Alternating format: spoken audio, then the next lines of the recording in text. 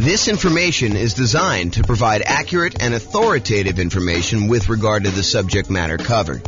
It is offered with the understanding that the presenters are not engaged in rendering legal, accounting, or other professional services. If legal advice or other expert advice is required, the services of a competent professional should be sought. Welcome to the Inglewood Real Estate Investing and Real Estate Financial Planning Podcast. Learn all about investing in real estate in Inglewood, California, with a combination of real estate financial planning and modeling with numbers specific to Inglewood, plus syndicated, more generalized recordings of live and pre-recorded real estate investing classes, not all of them specific to Inglewood. Be sure to stay tuned after the podcast for a message from our sponsors. Well, good evening. Welcome. I am not Brian Williams. Although tonight I wish I was Brian Williams. I wish that I could hide behind Brian Williams and say, yeah, that's James's story there and not have to share anything personal. Tonight is 10 things I wish I knew before starting to invest in real estate. I am joined tonight by actually Brian Williams, who is busy eating, so I won't call him out. But thank you for joining us tonight, Brian. I'm not eating. Maybe you'd like to teach tonight instead of me sharing some somewhat personal things. Yeah, I'll share all your personal things instead. Yeah, that's what I'm afraid of. I don't know. This is a very That's why I didn't get an invite, huh? You're like, Brian's going to tell all the things about me that I don't want known. It is possible that was subconscious. It was not deliberate. It was not a conscious decision for me not to invite you. It's possible it was done before I started sending you invites again. I don't know. Some week when I'm teaching at some point, you're gonna forget to send me an invite, and I'm just not gonna show up. Well, I mean, for most classes, I probably could wing it or change it to ask me anything or something like that. But that depends on the class. Although, I mean, when you prep for a class, it is way better than me winging it without having to do any prep ahead of time. Because it's not like I prep for a class that you're going to teach. So, right. Oh my goodness. Okay. Yeah. Tonight's some people say that public speaking is the biggest fear in the world and all this other stuff. For the most part, I don't get really nervous when I have to go and teach a class or do anything like that. But tonight, for some reason, I really am worked up. My stomach's in knots. I told Tammy the other day, I was relax. Yeah, probably true. All right. Upcoming classes. Yes, exactly. Nick says James has a beard and not Brian. That's really bizarre. Oh, you have a slight beard? Yeah, that's 4 weeks for him. This is 2 days. That is true. It's probably even more than 4 weeks for me. And the spots that look like they're not coming in, that's just gray. You can tell. It's not that I'm light down here. It's that's probably the darkest part of my beard. It's just all gray. So last time when I had my slightly longer beard and you were like, what's wrong with your you look like you have fangs. So I got self-conscious and shaved my beard off. So it's gray. It's like chops, right? I don't know. It comes down on the sides here. I don't know. We could talk about this later. Okay. Just breathe. Here we go. Upcoming classes. Next week, much better class than tonight, I can assure you. I don't know what I'm teaching yet, but it's 8 money-saving, risk-reducing real estate investor insurance tips. And I'm sure it's going to be amazing. I'll come up with some really great tips to talk to your insurance agent about and things to remember to do and all that stuff. It's basically the insurance class that you guys probably didn't know you needed or wanted, but it's coming. So I'm surprised you only have 8. Well, I didn't think I'd be able to come up with 10. That's why it says 8. Oh boy. And probably come up with 10. For continuity's sake, Brian did survive. He was not boiled like a lobster, although he has refused to visit the hot tub since then because I did cook him that badly. I let Brian say for himself. Yeah, it was pretty bad. I had to get out of the hot tub because I was dizzy and going to pass out. Yeah. He got out. He was all steamy and everything. I told you, it was I wanted to squeeze the half lemon on him and rub the butter on him. And then he was all red and toasty like a lobster. That's weird. That's what someone else said too. Someone else said that sounded really weird. It doesn't have any weird connotation to me. It really is like a lobster sort of thing. Yeah. Oh my goodness. Okay. Then on March 24th, exactly what the little lobster club is. Oh, that's great. Oh boy. Okay. Then the week after that, March 24th. Wait for what? Wait. Before you make that offer. That's the name of the class. It sounds more like, wait, I'm constipated. That's what it more sounds like. Oh my gosh, I'm not constipated. That is definitely not a problem I have. I have all sorts of other problems. That is not one of them. Okay, and then on March 31st, busy March, an alternative to cash flow, saving money with rental properties. So this is sort of like, you think about, it's hard to cash flow in our marketplace. It's hard to cash flow in a lot of marketplaces, but in ours in particular, it's hard to cash flow. So, is it worth doing this real estate investing thing? What if you looked at it as almost like a savings tool? Brian says no. Yeah, if everyone stops doing it, then it'll be easier for us to buy properties. Oh, if they stop buying? Oh, yeah. It's been crazy. It's been real zoo. Yeah. Okay. And then April 7th, in preparation for Brian's birthday, although the next week's probably better preparation, I'm doing a special class. Never done a class like this before because I just created this, new thing. It's called Should I Sell My Rental? And I've created a new trademark term, which Brian loves when I create trademark terms. This one is return on true net equity.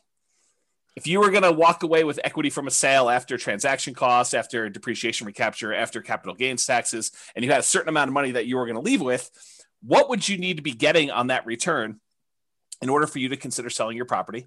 And what's the return you're getting from your real estate on that net amount after you calculate all your expenses? So it's a really interesting new concept. You're going to love it. It's going to be pretty amazing. And it kind of looks like it says redneck. If you kind of just redneck. I mean, it's the redneck, something. It does not look like that. Yeah. Oh my goodness. Thanks for that prep for my birthday. Yeah. Well, I mean, the next one is stress testing your real estate investing portfolio, part 1. And part 1, I'll give you a hint. Part 2 is not the next week. I know. I figured you were going to say part 2 is not the final one. Well, that is also true. Part 2 is not the final one. Oh my goodness. Yes. Class is going to be terrible tonight. You should all just leave. I agree. Because if you guys all leave, then I actually don't need to share. I don't need to be vulnerable. Everyone should call their friends and tell them to log on. Oh my goodness. If we can get to 100 people, everyone got 3 people to just log on tonight. That would be awesome. Oh my goodness. Okay. And if you don't like the classes, tell Brian, send him an email. He loves hearing about complaints about class topics because he has no input on what we're teaching at this point. He can suggest a class if he wants to. You can go to realestatefinancialplanner.com/suggest or call me. Just tell me what he'd like to teach. Oh man. But if you really don't like the classes, you can go to realestatefinancialplanner.com/suggest and you could suggest the class. You can vote on what other people Does anyone do that?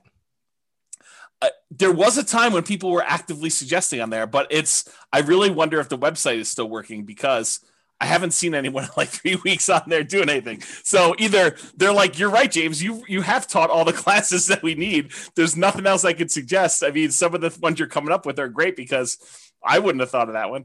Or who knows? Maybe they're just not willing to give feedback. Well, I mean, I know when we planned NCRAG for like the past 3 years, we're like, what are we going to teach that's different? And it's like, right, you've taught a lot of stuff. Right, exactly. So it's hard to come up with like, what else do you want? Because ask a question, we have a class for that. Like we have all 2 hours just for that question. That's right. Oh yeah, you want to know about that? Let me tell you the 2-hour version. Go listen to this particular class. Yeah, you know the thing that might be good? It might be time to bring back story time and like interviews.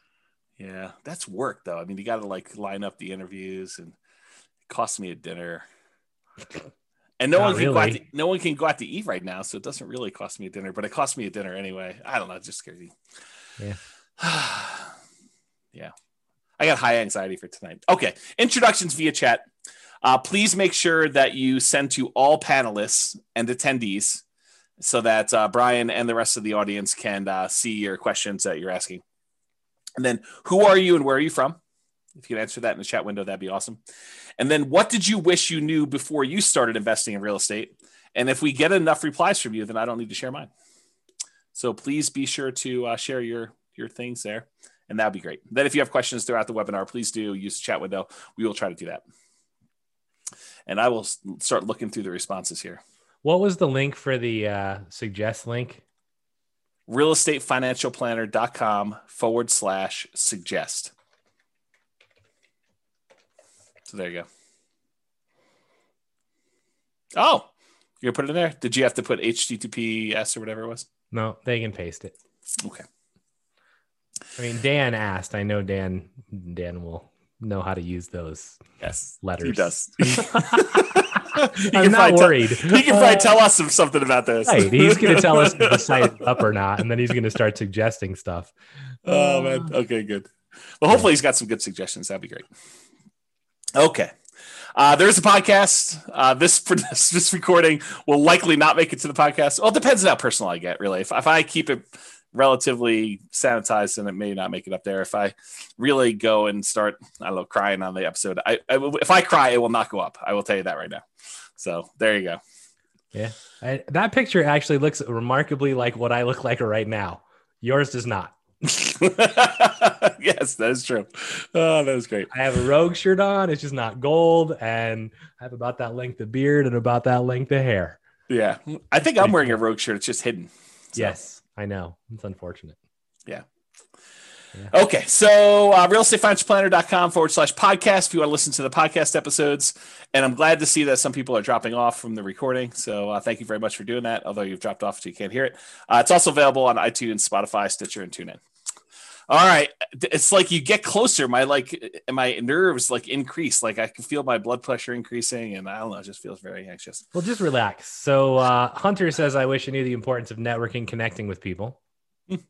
That's a good one. I did not have that on there. I think I didn't have that on there because I definitely was networking, connecting with people. So that's actually one of the things I say at the end is there's probably a whole separate class on things that I did know that I happened to be right about. Because I could have happened to have been wrong about a lot of this stuff too. This is a good one. I wish I knew about all of this in high school. That is a good one. Yeah. I wish I knew you guys 15 years ago. I wish I knew James and Brian before I started investing. They might not be saying that after tonight.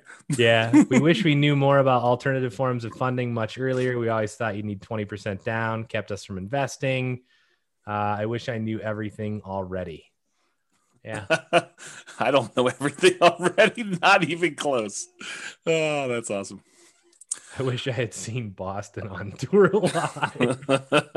Is that Mitch? Oh, yeah. Oh, that's great. I think so. I have a hard time seeing who it is. Oh, here we go. Oh, man. Okay. This is all public information, bro. You're good. Yeah, I'm sure. So, okay. So to give you some background as to where I'm coming from, I probably need to give you a little bit of history. And as Brian did point out, this is all public information. It's not like I've never told anyone before. In fact, I think every blueprint has a lot of this stuff in it already, if you've kind of read it. But so I opted to build 2 multi-million-dollar portfolios twice. One time because I failed. And I lost everything, and I had to go and rebuild it again. So this is sort of like, for me, going back through and doing this class was really hard for me, actually. It's like very emotional. I think from an ego standpoint, yeah, Brian's trying to give me a hug. And seriously, if I cry, this is definitely not getting published, and I'm close. So, yeah, it was really, really hard for me, like much harder than I thought. I definitely had some sleep-in days, just feeling a little bit down and, waking up at 11 instead of 10. And, just a rough couple of days, 3 or 4 days trying to do some of this stuff. So yeah, so this is where I'm coming from. I'm coming from, I thought, I really did at the very beginning of this thing, like when I started doing the real estate investing, I don't even remember how long ago it was now. I really thought I was smart. I thought that I had studied. I thought I knew everything. I thought that I had, gotten advice from smart people. I thought I had done a decent amount of reading. There was nowhere near the amount of information that there is today and publicly available information that there is today. But it wasn't like I didn't look up stuff at all. I mean, I definitely did a ton of reading. I probably read somewhere between 50 and 100 books a year at this point. And back then it was close to 50. I mean, I definitely was reading about a book a week. And so it wasn't like I was not trying to seek out knowledge and get the information I needed. So I really thought I was smart doing the first one. And looking back now, I was really naive. Like I thought, this is the danger I think we hear sometimes that people come into class where they come to an investor class and they attend deal analysis one time and they don't show up for deal analysis a second time or a different type of deal analysis because they're like, I already went to that class. And I'm like, my mind is like blown every time I hear that now because it's like I didn't realize all I didn't know. I don't know. That's basically it. I did not realize all I didn't know. Like what I thought when I look back now, I was really naive. I thought I had learned a ton. I know now that I have a lot to learn. And I still feel like I have a lot to learn. Like the more I learn, the more I realize, whoa, I don't know a lot about a lot of this stuff. And there's some stuff that I don't think I'll ever really know because some of it's like trying to predict the future and what's the biggest force or what's the biggest factor and what's going to happen here, what's going to happen here. And I think we've proven over and over again that sometimes making these predictions is definitely way wrong. So I don't know. Some of the things I'll discuss tonight, like what I thought I knew. I thought I knew back then. I don't even know what I'm trying to say there. Some of the things I'll discuss, I thought I knew back then, but I really don't know them. And maybe I don't even know them now. So I failed and I lost everything. Just for those that are not clear on that. I've since rebuilt. So in case you're wondering, this is intended to be some of the lessons I learned that I think might be helpful. Although it's possible they're still wrong, or you could do the right. This is a great example from when Brian teaches his class on grit and tenacity and EV especially. But Brian talks about this a lot, where you can make the right decision. You can do the right thing from an odds standpoint and still be wrong and still mess up and still fail and still have to like come back, because even though you do the right thing, it doesn't always work out for you. And I think that was something I didn't realize at the time to the extent that I realize it now. And I think that'll come out tonight too. I will also tell you, I think I'm doing it smart this time. It's like, I thought I was smart last time. I really do think I'm trying and being smart this time, but only time will really tell if I am smart this time, because I don't know right now. You want to comment on any of that? I'm sure that people are interested in like when this was, if you care to talk about that at all. I also think that the EV point is one that people really like don't understand. And it's like, if I make one bet and I lose and it's a big bet, they quit. Yeah. And I think the important part here is that you made a bet, and I don't know what your EV calculation was then, and I don't know how to even calculate what it would have been and whether it was a good bet or a bad bet. But regardless, like, you learned from it. And I think the important part is that you didn't just say, I'm done with this crap. Like you took a lot away from it, and, you know, maybe it took a minute to, you know, want to do it again, but you know, you came back and you've done it again. And in the process, you've used those learnings to help educate other people, which I think there is not much that's more kind of respectful than that. So, or commendable, I guess is a better word. Yeah. And I do appreciate that. And, yeah, as far as time frame goes, a lot of this stuff, and it's not me being obtuse and trying to like hide things from people. And, you know, someone may point out something to me, hey, James, what about this? And I'm like, I totally forgot about that, because I think it's not like a deliberate thing, but it's sort of like, I don't know, I repress them or black them out, or I try not to dwell on them. And so a lot of the past gets fuzzy for me. I try not to dwell on it because I think I get like, I don't know, I go into these like dark spirals and stuff like that. And I will tell you at the time, so like, I'm trying to think of when this was. I think we started buying properties in 2000, and it took me a little while to get up to speed to do stuff like that. That was the first kind of round doing this. And I had looked at properties, doing property and stuff even before then, but the 2000 was the first one we bought. And then I think my bankruptcy was in 2013. So if you get a feel for that. And so that's sort of like a time frame for you to figure some of that out. A lot of the details I don't remember, and if I do remember, I'm happy to share them with you. But and the other thing I don't want people to do is, and there's a tendency for people to do this, right? Like I don't know, I'll tell people I have ADD or something else, and they'll come up to me afterward and they'll want to share the ADD, you know, sort of stuff with me. And I do get the idea of like, you know, you're looking for someone who's similar, but please, for my mental health, and maybe probably even for yours, please don't come up to me and try to share about like all the bad stuff that's happened to you, because I have a hard time getting back there myself, and it can really impact me for a couple of days. And I'm not trying to be mean about it. I would prefer it if you were sensitive to, don't try to bring me back there, even if you're trying to share that you've come out of it too, and that we have that in common, because it hurts me. It hurts my feelings and it upsets me. And so I don't want to, I'm not trying to do it to be mean to you. It's just hard for me to do it. So yeah, this is why this is never getting published, by the way. Yeah, because I definitely get sensitive about this. And I like when things went really bad and like things got really rough for me, like it's when you make the EV bet, you think, okay, if I fail, I can recover. When you're in a period where you feel strong and you feel secure and you feel like you're confident about doing something and something bad happens to you, you think, okay, I'll just go ahead and fix that and I'll recover and I'll be back the very next day and I'll go back stronger and I'll just, make another bet. It did not work out that way for me. Like for me, it was rough. I mean, long periods of trying to get even a little bit of mojo, confidence, whatever you want to call it back. And it was hard. It was definitely a lot of inner game stuff. And yeah, I get worked up even thinking about it. Okay. So I think it's important though, like it's not outside of this, right? I mean, there's other things that you've talked about and I've talked about as well, where it's like, I think a lot of times, I think this is actually the reason this class should get published, by the way, is that this shows like the side of, hey, there was a point in time where you thought everything was great and then it wasn't. Yep. And then you made it through it, right? You didn't give up. You didn't quit. You came back and you made it through it.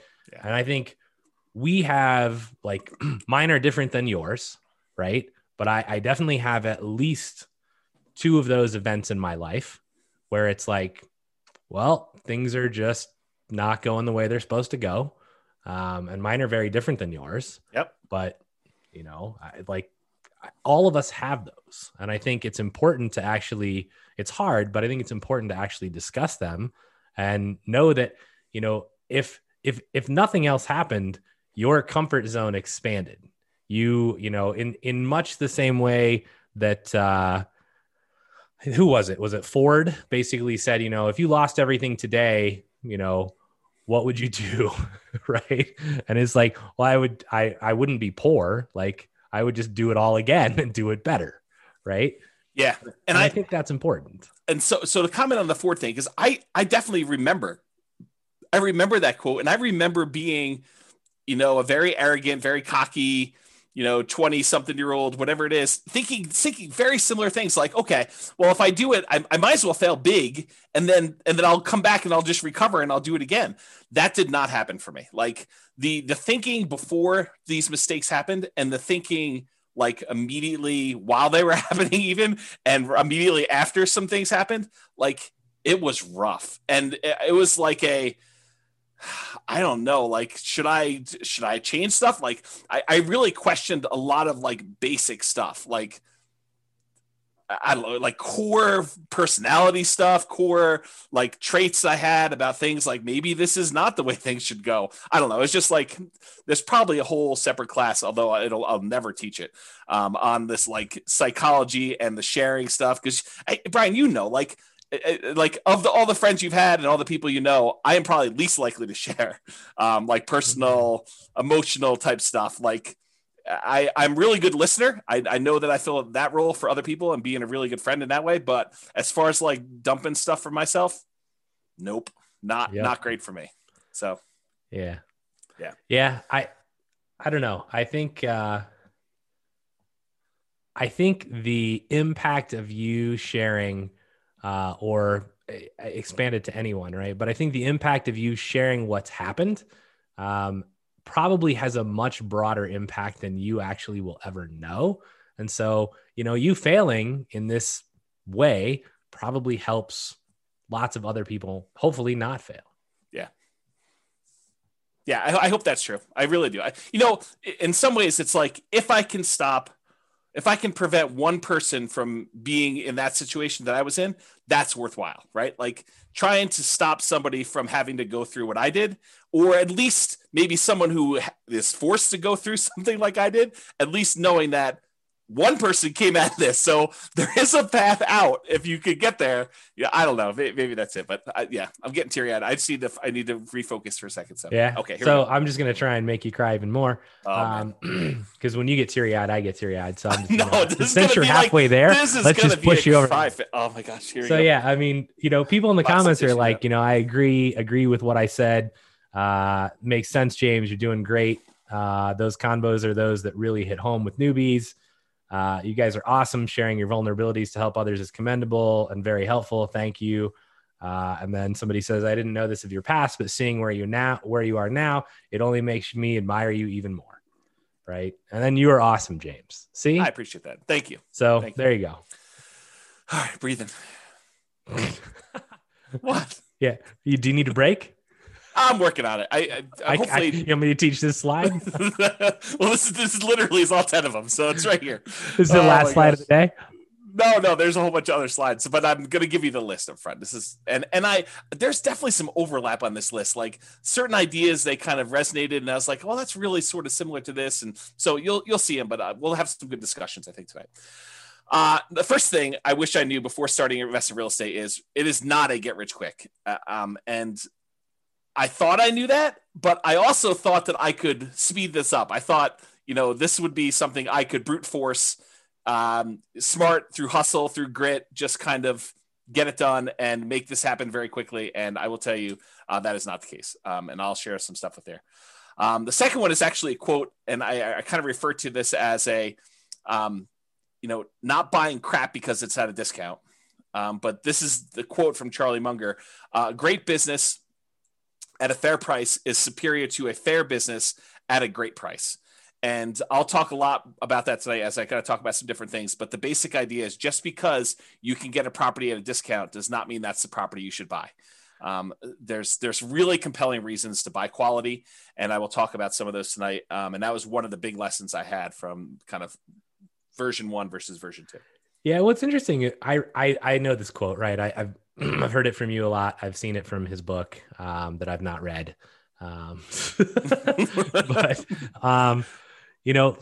I remember when I was starting out and we were driving around, and this just occurred to me. Like I've never thought about this way before, where I was like, I want to buy stuff that's just ready to go. Like I'm not wanting to do any work. And you were like, that's just not normal. Like it's not what anyone else is doing.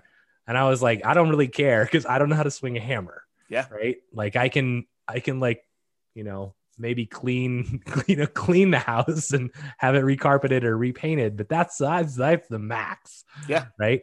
And I think about this quote now and I'm like, in some form, I'm buying a great house at what was a fair price. Yes. Instead of buying even a good house at a great price. Right. And it turned out remarkably well. And I actually think that in a sense, many of, all of the people that are buying the, new construction builds are essentially doing this. Yes. Which I think only bodes well for them in the long run. Yeah. And so I'll make a comment on this because I don't think I have a slide in this, although I probably should have included it. And if I ever do this class again, which I probably will never do. We should add the 44 of you that are here. Congrats. Yeah. You're the only 44 that are ever going to see this. Exactly. So here's the interesting thing. So Warren Buffett, who is Charlie Munger's business partner, they both do Berkshire Hathaway. So Warren Buffett originally learned from a guy named Benjamin Graham. Benjamin Graham was a college professor, a real estate investor, kind of ran a mutual fund or a hedge fund, whatever you want to call it. And this is, Warren Buffett went to college at, I think, Columbia and learned from Benjamin Graham how to be an investor. And Benjamin Graham wrote a great book. It's called The Security Analysis. And he talks about his strategy. He also wrote a book called The Intelligent Investor. And so Benjamin Graham's strategy was to buy deeply discounted properties that a lot of times they were on their last leg. He used to refer to it as cigar butt type deals, where you buy a property, you pick up a cigar butt and it's got a couple good puffs left in it that is going to bring you some revenue. And so that was sort of the strategy that Warren Buffett was using that Ben Graham taught him.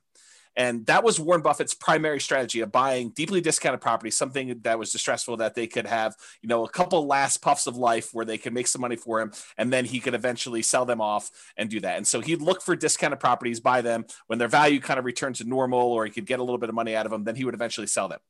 Along comes this guy, Charlie Munger. Charlie Munger also grew up in Omaha. They were 8 years apart or something like that. And Charlie went to California, became an attorney, and started doing some investing there. And somehow they came back and re-met back in Omaha.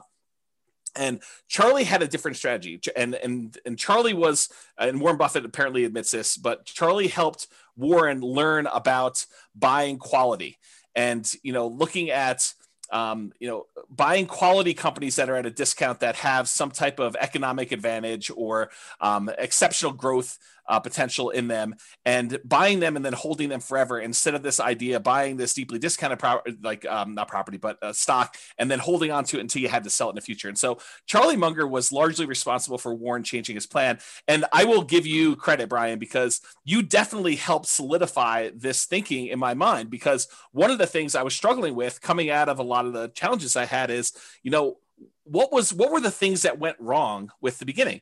And sometimes it takes someone else doing a strategy and seeing, how that works, because a lot of times we can't visualize how things work and really what the problems are going to be until someone else does it. And you're like, oh, and especially when you have unprecedented insight into how things work, because I think being as close as I was to you, I got to see a lot of how this was working out for you. And I was like, yeah, this definitely reinforces some of these concepts that Charlie Munger was kind of teaching Warren Buffett. And so that's sort of how I look at it. Not that I am Warren Buffett and you're Charlie Munger. In fact, it's probably the opposite, but the parallel in my mind, at least, is there of you coming in and helping me realize that this quote, this idea was more true than I wanted to originally believe, and seeing it in a different way.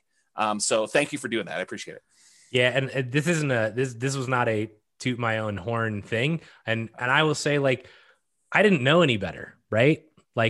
My journey started with, I saw the crap my dad was buying and renting. And I'm like, well, I ain't dealing with that crap, right? Don't do any work for 20 years. You go in and the carpet's torn up and the sink's falling off the bathroom. There's barely a shower. I'm like, that's just stressful. Right. So I'm like, I'm not doing it that way. And the only other thing I knew was the place that I lived in. And I was like, I bought the exact thing. Right. And then I was like, well, I know how my landlord is currently doing this, and they seem to be making a lot of money.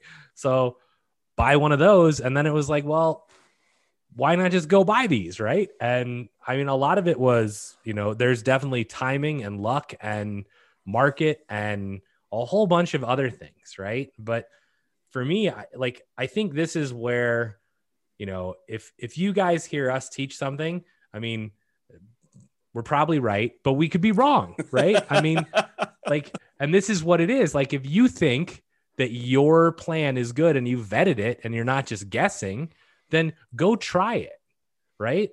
Don't be afraid to step out of the norm. Cause I remember every house we'd pull up to, and James would be like, we'd walk through a house and I'd be like, yeah, this is just not really ready to go. And he'd be like, this is what most people are buying. And I'm like, yeah, well, it's not what I'm buying. So pass. Right? That's true.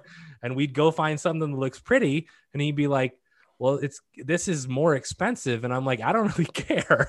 I just don't. Right. The numbers still look like they meet my criteria. So let's try it out. And, a lot of that is, it's hard work. It's grit. It's luck. And luck is really, the hard work that you put in that creates opportunity for you. Right. I don't believe in blind luck, but I think, have confidence in yourself. Right. And then go perform, but be willing to learn from what doesn't go well. Yeah, I think those are all really good points. I will point out my father was doing a strategy, and similar to you, I was like, well, there's some problems with his strategy. I'll fix them. But I kept some parts of it, like the buying properties that were deeply discounted that needed work. I mean, I think that was part of the strategy that I was like, well, I think that's the equivalent of buying something at a discount and kind of having a margin of safety and having value. And so I thought about it from that perspective. And I thought I was going to fix some other things, but turns out that didn't work. And we'll talk about this tonight. Next, look at my list. Otherwise, we're never going to get through this. I figured this is the whole class. We'll just have a discussion right here. Well, there's a whole bunch of extra slides, but there's other slides. There's 60 slides. Oh man, serious? Yeah, exactly. Yes. Number 3 on my list was reserves. And I really thought I knew about reserves. I thought I was doing reserves right at the time. I am doing more than I was before. And I think that was a major factor and stuff. So we'll talk about that. As am I. As of what? You're what? I do more reserves than previously, especially after COVID and the stuff that we've talked about. I think that's prudent. Yeah, I agree with you. So there's probably a whole class on reserves, honestly. I think we taught it already. Maybe. There's some stuff I have yet to build about reserves that I still want to create, but I didn't understand the return quadrants nearly as good as I do now, and some of the nuance and subtlety in those things. And so that's a big one that I think is a factor. I didn't know about Nomad, and I was telling Tammy about this in the hot tub last night, and she told me, she's like, yeah, if we had known about Nomad, we totally would have nomaded, and I think it would have made a big difference in a lot of the stuff. And so if I could go back and do it again, that is definitely one thing I would change. I don't know if Brian would have done it differently, but I totally would have nomaded from the beginning. I mean, in a sense, I kind of nomaded once. Accidentally. I did move and rent the previous house out. It Yes. just happened to be a price point of a house in Vegas that was not adequate for being a normal rental. You can't buy multi-million-dollar properties and expect them. It wasn't that. Right. All right. So Nomad was one of them. Another one was Focus. I think for a long period of time, I was seeking. I was open and willing to trade up a strategy that was working for a possibly better strategy. And I was constantly spending time and resources trying to figure out a better strategy. And just, I think not knowing that there wasn't a better strategy, or devoting the energy to focus in on what I should have been focused on and getting better at that, rather looking for side things or other things like that. And so we'll talk a little bit about that.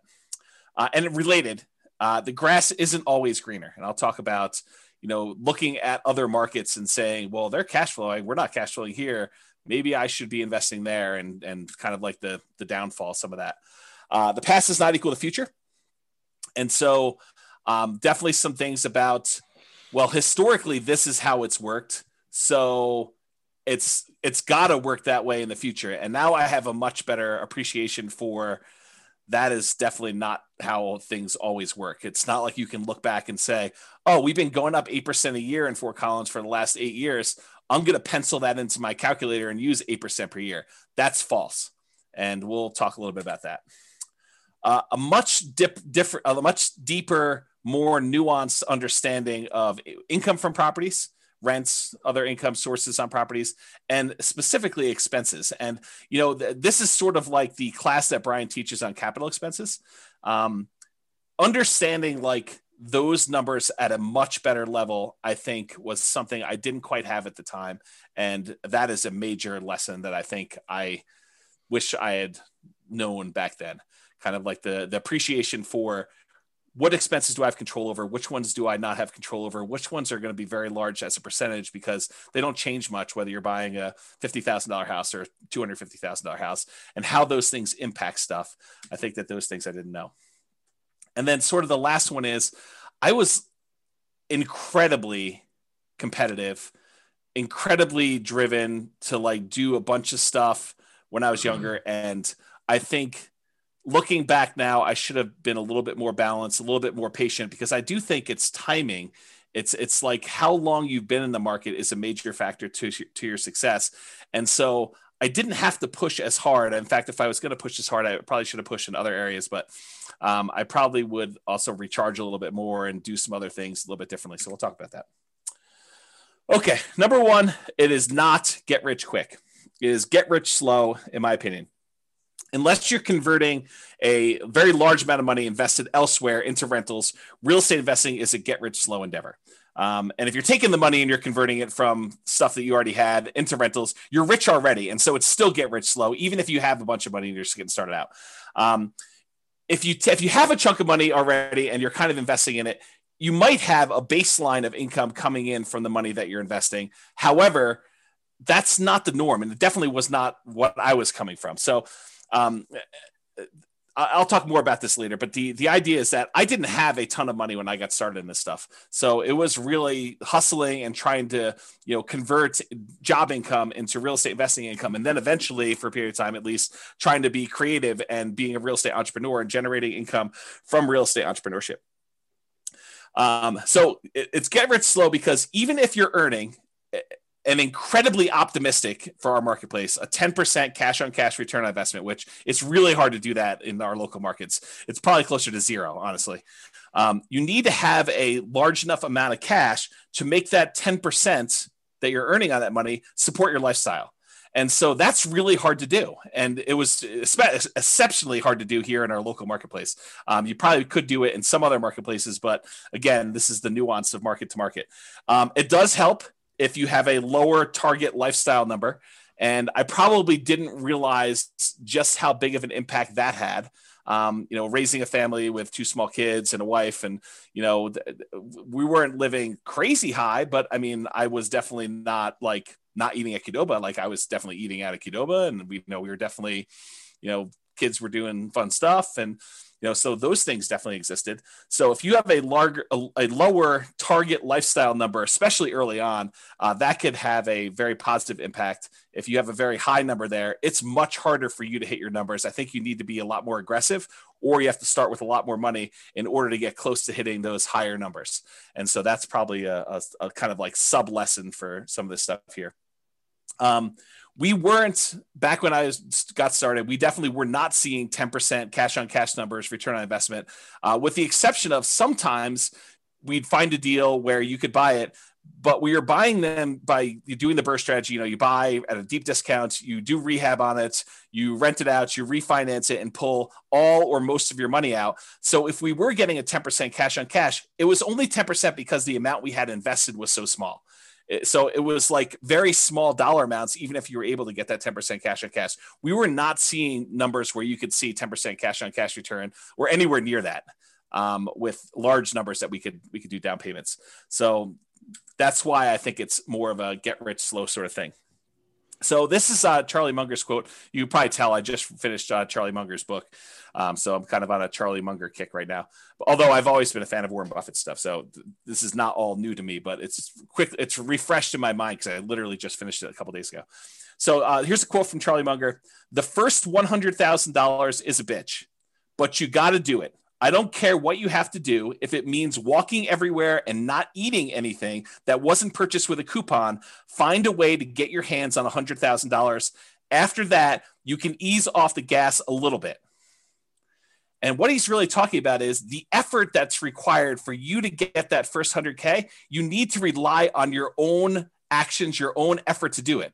After you get 100K, the 100K itself becomes an asset that helps you get to the next 100K. And then when you get to that, the 200K helps you get to your next 100K. So the money you actually have starts to work in your favor to get you to the next step. For that first one, it's all you. And you got to really put your head down. You got to work hard. You got to make it happen. And it's really challenging to do. And he acknowledges that. He did this at a shareholder meeting for Berkshire Hathaway, is my understanding. Do you want to add something to that, Brian? I saw you nodding and bobbing. Yeah, I mean, so for me, if you go back a slide, I would choose to reword this a little bit. Or forward. I don't know what that slide is, though. Can't comment on it yet. But for me, I don't really. In my own personal life, I make a distinction quite heavily between rich and wealth, right? Yes. So for me, this would be get wealthy slowly, right? To me, the rich is not the goal.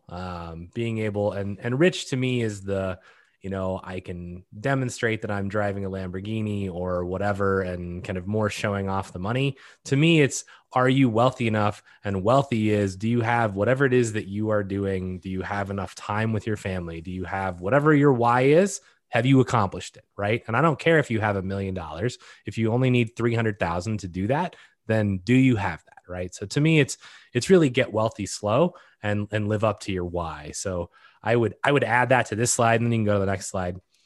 And this one, I mean, I couldn't agree more, right? I talked to my kids about this even, and it's like,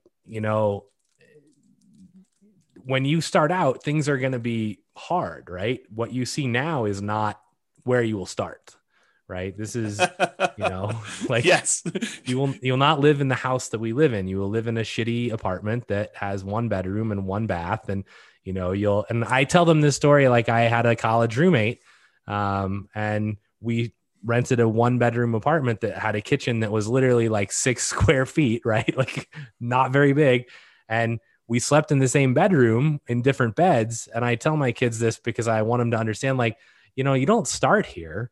And the funny part of the story is my feet would hurt every morning when I woke up, and I couldn't figure out what was going on. And one night I woke up and my feet were basically at the head. I'm not sure why he didn't put his feet next to my feet, but like, our beds were in an L shape. And I woke up and he's got his fist cocked like at 2 a.m. And I'm like, bro, what are you doing? And he's like, you're snoring. And he was punching my feet at night. That's awesome. I was like, dude, you can just wake me up. You don't need to punch me. That's great, it was horrible. But yeah. I think knowing that you're going to have to go through that. And I try to explain to them, even though, the oldest is 13, I'm like, when you get that first chunk of money, you can then use it to invest, which then makes you more money. And the more that you have, the easier it is to make, the more opportunities you have, which totally seems unfair, but this is why you have to put your foot down, like on the gas 100% right now, and get yourself to the point where you have some money to actually be able to earn it. And whatever is in your head as you hear me say this, if you right now are like listening to this and you're like, but I have, kids and COVID and tough shit, right? It doesn't matter. Like, and I'm not being a jerk. It doesn't matter. Like, there are other people in your situation that are going to do it. And so if anyone can do it, you can do it too. And what you have to know is you just have to decide you want it bad enough, right? In any situation, you can eventually get there. So it might take you longer. That doesn't matter, but you have to be dedicated to the process. And once you start it, as Dan just said, right, it does snowball, and it becomes almost at some point, you're like, well, that's almost too easy, right? Like, okay, well, I have all these properties and this, 20 unit apartment comes on, and I'm like, well, I can just go refinance out of these other 2 properties and buy this thing. Yep. And you're like, well, that's stupid. I never would have been able to do that 10 years ago. Yeah. Right. And you don't realize how it becomes easy, but it's not been easy. Right. It was a ton of hard work that most people are not willing to put in early on. So, yeah. And or at any point, really. Yeah. And then the longer you do it, I think your philosophy changed a little bit, but we can talk about that another time. But I think it's like the early push, it's all your effort. And then later on, it becomes slightly less your effort because your other investments are kind of like pulling their own weight. And then you kind of get compounding. So you could do less and less, or you can keep pushing and grow faster. I think that's how you can look at it. And I think, again, it goes back to that first slide is, have you hit your point where you're like, yeah, I'm at my why. I don't need to have Warren Buffett's, billions of dollars, or Bill Gates's billions of dollars. I mean, it's not necessary. Yeah. So to kind of go and explain this a little bit better, this is from another website. I didn't create these charts. It's from 4pillarfreedom.com, and the web address for where I got these charts from is on there. But this shows you, if you're trying to accumulate $1 million and you're investing $10,000 annually at 7% annual rate of return, it shows you the amount of time it takes you to get to each $100,000. So the first one takes you 7.84 years to get to the first 100K. That's you like having to generate all of it yourself, like working hard, putting in the time, putting in the effort. Like that's the, not eating unless you have a coupon, and, walking everywhere and all that stuff. But then the next one only takes 5.1 years. So that's the next time it takes to get 100K more. Then the one after that is only 3.78 years. Then the one after that's only 3.01 years. Then it's 2.5 years, then 2.14, then 1.87, then 1.66, then 1.49, then 1.35 years to get that last 100K in order to get to $1 million. What's interesting, they broke it down on this website. 26% of the time, of the overall time it takes you to get to $1 million, is spent getting the first 100K. 74% is the next 900K. And that's the point, is that you really need to hustle, put your head down and get that first 100,000 and then take over and let the rest grow. This is the same website. It just breaks down and shows you 26% was the first 100K, took 17% of the time to get that second 100K, and then 57% to get the remaining 800,000. So a little bit more than half the time to get 80%. Once you start getting some money working for you and investing. And then this is the last one. It took you 7.84 years to get the first 100,000, but it takes you 6.37 years or less time to earn the last 400,000. So the same amount of time it took you to earn the first 100,000, it took you less to earn the 400,000 at the end. And so this is like Dan saying, it snowballs. Yeah, it snowballs. Like at this point, you know, my contributions that I'm making to my, like from my actual real estate brokerage, the income, the amount I'm contributing is a very small percentage to what the overall portfolio is doing. And so my like personal activity, my personal effort matters less and less because the magnitude of what is growing from the asset base becomes more and more. And I don't know if I completely understood it. I definitely didn't understand it at this depth when I was doing this the first time. I mean, I had this like vision of, okay, I'm going to make this big asset base and it's going to pay out $100 or $200 a month in cash flow. And so I need 100 properties or 200 properties. I'll kind of talk to you how I got that math in order to get the amount of money I needed to live on.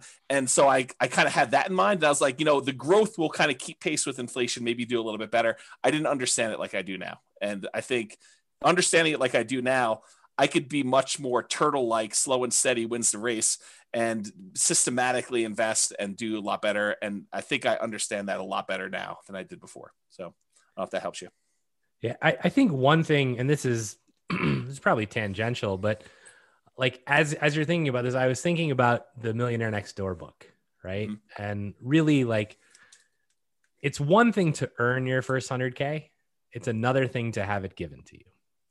Yep. Right. And so, you know, if you're out there and you're like, oh yeah, like I have 100K that, you know, my grandpa died or whatever and left me a bunch of money. I will just tell you that is not the same 100K. It is not, yeah. It may seem like it on paper, but it isn't the same. And if you don't understand that, go read The Millionaire Next Door so that you can like understand how generationally the people that earn it, then the next generation, and then the people that lose it 2 generations later. It's very interesting, but it is, you know, Robert says, you know, the pride is in the struggle. And a lot of it is when you work that hard to build something, you have a lot of pride in it, but you also you understand it, right? You know how you got there. And so if you knew how to make 100K, you can now know how to make $1 million. If you got handed 100K, you may not know how to make $1 million. Yeah, that's a good point. I'll also point out, and I know it hurts me to think about this, but I think this is true without really like looking it directly in the eyes and really letting it into my soul. But I think the earning of 100K after a huge setback is also, I don't know, it does something to you that even the first 100K for me didn't do. It's a very different 100K. I don't know how else to describe it, but there's something there. So hopefully that'll help somebody who is on the verge or has to recover or something like that. I don't know. Yeah. Okay. I could understand that. Yeah. All right. So yes, otherwise we're going to be here for 3 hours. Let me move a little bit. Well, we're not posting it, right? So, I mean, there you go. We have a 3-hour class. There you go. We can do whatever. This might be one of the most important classes we've ever taught. Yeah. Okay. Let me breathe and kind of get through some of it because there's some stuff here that I definitely feel sensitive about. So get rich slow, cash flow. So when I first got started, I was focused on cash flow. I mean, the reading I did, all the like people I talked to was like cash flow, cash flow, cash flow, cash flow, cash flow, cash flow. I mean, that was really what the talk of the town was. And I happened to live in a town where cash flow was really hard. It was hard with 20% down. I mean, we were able to get a little bit of cash flow, but it wasn't great. And when I was buying, I didn't have a bunch of 20% down payments. I didn't have a 25% down payment. I didn't have a lot of that. And so we were doing creative stuff and it was really hard to get your creative stuff to cash flow, you know, when you're putting a lot less than 20% or 25% down. So when I first started doing this in my mind, somehow I came up with this number and I probably should have thought this through a lot more than I did at the time, but I had in my mind $100 per month means I need 100 properties to make 10K per month. And that was sort of my mental map moving forward. And now that I think about that, it would be really hard to manage 100 properties. Even with a property manager, just kind of staying on top of that stuff and keeping track of everything and taxes and all that other stuff there. So it was problematic. It was a problematic plan to begin with. At the time, I thought it was smart. I thought it was like, hey, let's get there and do this. And honestly, it was even worse than what I'm about to say, because I had a partner and we each wanted 10K a month from the business. So we really needed to have 200 properties doing $100 a month, or 100 properties doing $200 a month, which was really tough to do. And this was in my mind, it was my first step number, right? Like, I didn't go into this thinking I was going to have a $100,000 a year type business. I was going and thinking it was going to be really successful, and it was going to be a lot more than $100,000 a year. So that was like my, let's get to here, and then we'll talk about how we're going to get to whatever it was, phase 2, where we really turned on the afterburners and did it. So it's kind of there. That's where I was at the time. Then I switched, and I planned to use it to generate income through POP. So originally I was trying to do this and replace income. I mean, I was like, okay, if I can get to 100 properties, then I could do this. I can get to the point where I replace my income, and then we really can focus on wealth building, and we have a passive income baseline that we can work from. And that was my original thought. And the amount of effort and the amount of time it was taking in order to acquire the properties at the pace that we needed to do, it was going to be a long time. So we kind of switched a little bit and started looking at generating some type of POP. And by POP, I'm going to define it as when you sell to a tenant buyer on a lease option, and that tenant buyer cashes you out, and you realize the $20,000 or $30,000 proceeds from the sale of that property. What I figured we would do is we would take that money and we would use some or all of that in order to live on. So we need to have enough of these POPs lined up coming in 2 or 3 or 4 years out, so that by the time you got to 2 or 3 or 4 years out, when you get to that point, then you'd have enough money coming in that you could support yourself, but you have to be growing these rental properties in the meantime doing that. And so that's sort of how we started looking at it. POPs could have also been fix and flips, quick turns. And we thought we would do those as they came up. And we did not do a lot of these, because we definitely realized early on that was not my strategy. Like, I grew up fixing houses and swinging a hammer and stuff like that, and it was not for me. I definitely did not enjoy that part of the process. And it's possible it was the way I was raised, where it just felt like work from the beginning, right? It felt like a chore. Like, you come home from school and, you're supposed to frame this wall so that when dad comes home, you can look over and make sure you did it right. And then, we're doing drywall the next day, and you're sanding drywall 4 times, because we didn't do knockdown. We did, the shear coating so it was like all that stuff. And I was like, oh no, I'm not doing this. So anyway, it could have been fix and flips, which we didn't do a lot of, lease option exits, which was a strategy that I thought we were going to go and do a lot of stuff, and a lot of wholesaling. And so the wholesaling, though, is you're taking money, you're kind of like trading dollars today for what you could have had as a long-term investment for a property later on down the road. And you were giving up a lot of the upside. And so while we definitely did some wholesaling, it was not the preferred strategy. And so we did that eventually. And this is like me abridging this story to kind of make it fit into the class. I eventually opted to go to make the POPs actual real estate brokerage commissions. And so all I had to do is help someone buy a house, and I could get paid, $10K or whatever it was, to do that. And so that's sort of how that evolved, from doing the creative entrepreneurship, where I had to go talk to a whole bunch of sellers, get a seller to agree to sell a property at discounts, to then put a tenant buyer in there, or, wholesale the property to someone else in order to make that money, to just helping someone else buy a property that was already done to that point. And so for me, it made a lot more sense to do the POPs as real estate commissions. In retrospect, and this is hard for me to even say, it may have been arguably better if I had just gotten a job and, done some type of nomad thing and just, lived on whatever it was, got to that 100K to 200K, 300K, and just built it that way. And, it's at the time, it didn't feel like that was the better option, but it might've been. So I don't know, just something to think about. Would have changed your course of history. It totally would have. And that's the hard thing for me doing this, like looking back, kind of stuff is, I don't usually go back and have regrets about, oh, I should have done this differently. I should have done this differently. But if I'm forced to, maybe that wasn't the right choice. Maybe it would have been better to do this other thing. And it's hard to say, right? I mean, I could have gotten distracted by something else and I'm not where I am. And it's really hard to know, but I don't know. It seems like there was a lot of shots on goal that didn't end up being goals. And maybe that's okay. Maybe that's the way it's supposed to be. Maybe it was a persistence, grit sort of thing. And that was the lesson I take from it. But it's really hard to say in retrospect. So the story that this brings to mind is when I worked at Microsoft, and the VP who had been my VP for most of my career, she's still there. She's amazing. Lisa Brummel, you can look her up. And there was a point in time where she basically two different points in time, right? The first one was, hey, we want you to go do this other new thing. And it was like, that wasn't in my path, right? It wasn't what I was trying to do. And she basically said, you can either stay where you're at and be, a good or even great, manager and business owner, or you can go do this completely new thing. And if it's successful, it'll be rock star level. Right. And it's you have to make this decision between yeah, but the rock star thing might fall flat on its face, right? This might be a 3-year waste of time. And then where am I? I'm out of line for my other thing. Right. I think that was the first one. And then more related was the one when I decided to leave Microsoft and I went and talked to her. And she looked at me and she was like, and I, for those of you that don't know, I left to play poker professionally. And so a lot of people are like, what is wrong with you, bro? You are messed up in the head. You're going to leave your job at Microsoft where you make lots of money and you're going to go play poker.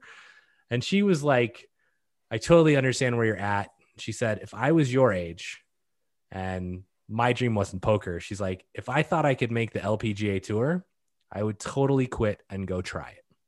And I think having not tried what you tried, I think would have been a disaster and a much larger regret than ever being able to sit here and look back and go, oh, I should have gotten a job and made 200 or 300K and then invested. That would have been a huge, huge regret for you, I think. Yeah, it's maybe true. Yeah, I think the challenge with a lot of these looking back things for me is I get overly emotional thinking about it. Yeah. And so I try not to think about it. Yeah. But we're going to have to think about it every week now. Oh, so right. I'm going to cover a couple questions here. Yeah. A whole bunch of people. Mm-hmm. I guess it's just one. I left it from before, so I'll cover it so we can move on. Two of them. I've yet to begin investing. I'm stuck at home with the kids because of COVID and not able to work, looking to learn as much as possible until I get the income to begin investing, looking to begin sometime this year, fingers crossed. So again, everything you've heard tonight, pedal down, don't let any of that stand in your way. And every time that anyone, not just you, feels like, oh, hey, this is why I can't do something. I just want you to remember me looking you in the eye and going, bullshit. That's a limiting belief. And then I want you to examine to see if it's actually something that's preventing you from doing it, because it probably isn't. And we all have them. Right. And James and Royce and we try and call each other. It's that just seems like a limiting belief, Brian. That's just crap. You can do it if you want to, you're choosing not to. And so I don't know your situation and I'm not pointing anything at you particularly, but definitely examine where your kind of beliefs lie, because there are people who are in really dire situations who still manage to do amazing things. And so it really becomes, how bad do you want it? And when can you, step forward and move towards that? So I hope you're able to start this year. And I grant you, COVID has messed lots and lots and lots of stuff up. Yeah. I literally hear that every day right now because we're hiring for a position and it's got laid off because of COVID. I got laid off because of COVID and I had a great job and then COVID. And it's oh yeah, it's crazy. Next question. I'm in my current first home looking to jump to the next and claim that the new one is primary residence. So essentially nomad, which is awesome. Rent my place, first time landlord. Nervous because of CO laws, which I assume is meant as Colorado laws that heavily favor tenants and not landlord, which actually isn't true in our state. Our state is actually much more geared towards landlord, although it's swung a little bit, but it is not like California where it's, and maybe this is supposed to be California, right? In which case you're dead on. But in Colorado and even anywhere, like it's okay if the laws favor the tenants, right? Don't be negligent. Like treat your tenants as human beings. I mean, and most of this stuff never comes into play. So don't let tenant or landlord laws heavily favor one way or the other deter you from being an investor. Yeah. And then what do we got? And Brittany says, thank you so much for that, which is good that she didn't just like log off. So you already have the right mindset, Brittany. I will just say that, like for you to actually hear me say that and be like, thank you. Like you're going to make it. So go get it done. Yeah. You're well on your way. Cause a lot of people would be like, F you, Brian. That's probably true. Which is fine. I totally am happy with that. And then I just go, great. I'm kind of done helping you. All right. Let me push on because we're at slide 18 of 63. So fair price. There's a lot more to deal analysis than the numbers on the spreadsheet. You have to read into the spreadsheet, and I don't think we can even create a good spreadsheet to really do this justice, because you need to truly understand what each number means and understand what is likely to improve, what is likely to stay the same, what do you have control over, what do you not have control over. So there's a lot of nuance and subtlety to the spreadsheet and understanding that. And there's this idea of what is a fair price to pay for a property. And we'll talk a little bit about that. And then, so early on when I was doing this stuff, I was focused on buying primarily lower priced properties and at a discount. And that was what I was considering my margin of safety when I was buying properties. And I was primarily using the BRRRR strategy, the buy, rehab, rent, and then refi model, where I'd leave as little money in the deal as possible, or I would go and I would buy properties creatively, like do marketing, talk to motivated sellers, find a seller that it was in their best interest to allow us to come in and start making payments on their existing loan. And I would acquire the property. I'd make payments on their loan. Sometimes I'd have to give them a little bit of money in order to buy, their share of the equity. And then we would take that over. We'd usually put a tenant buyer in the property, allow the tenant buyer to rent the property until they were able to buy the property from us. And then we'd make a pop or whatever it was. So that was the two primary strategies I was using, but the discount part of it was not the only margin of safety. And that's the really important takeaway that I definitely understand now that I didn't understand before, is that buying a property at discount may not even be the best margin of safety that you can buy. Sometimes buying a property at a fair price that has really good long-term economics is a much safer investment than buying a property and getting a mere $20,000, $30,000, $50,000 discount on it, especially depending on the price, like that dollar amount. And so there's a really good chapter in the Tao of Charlie Munger by David Clark.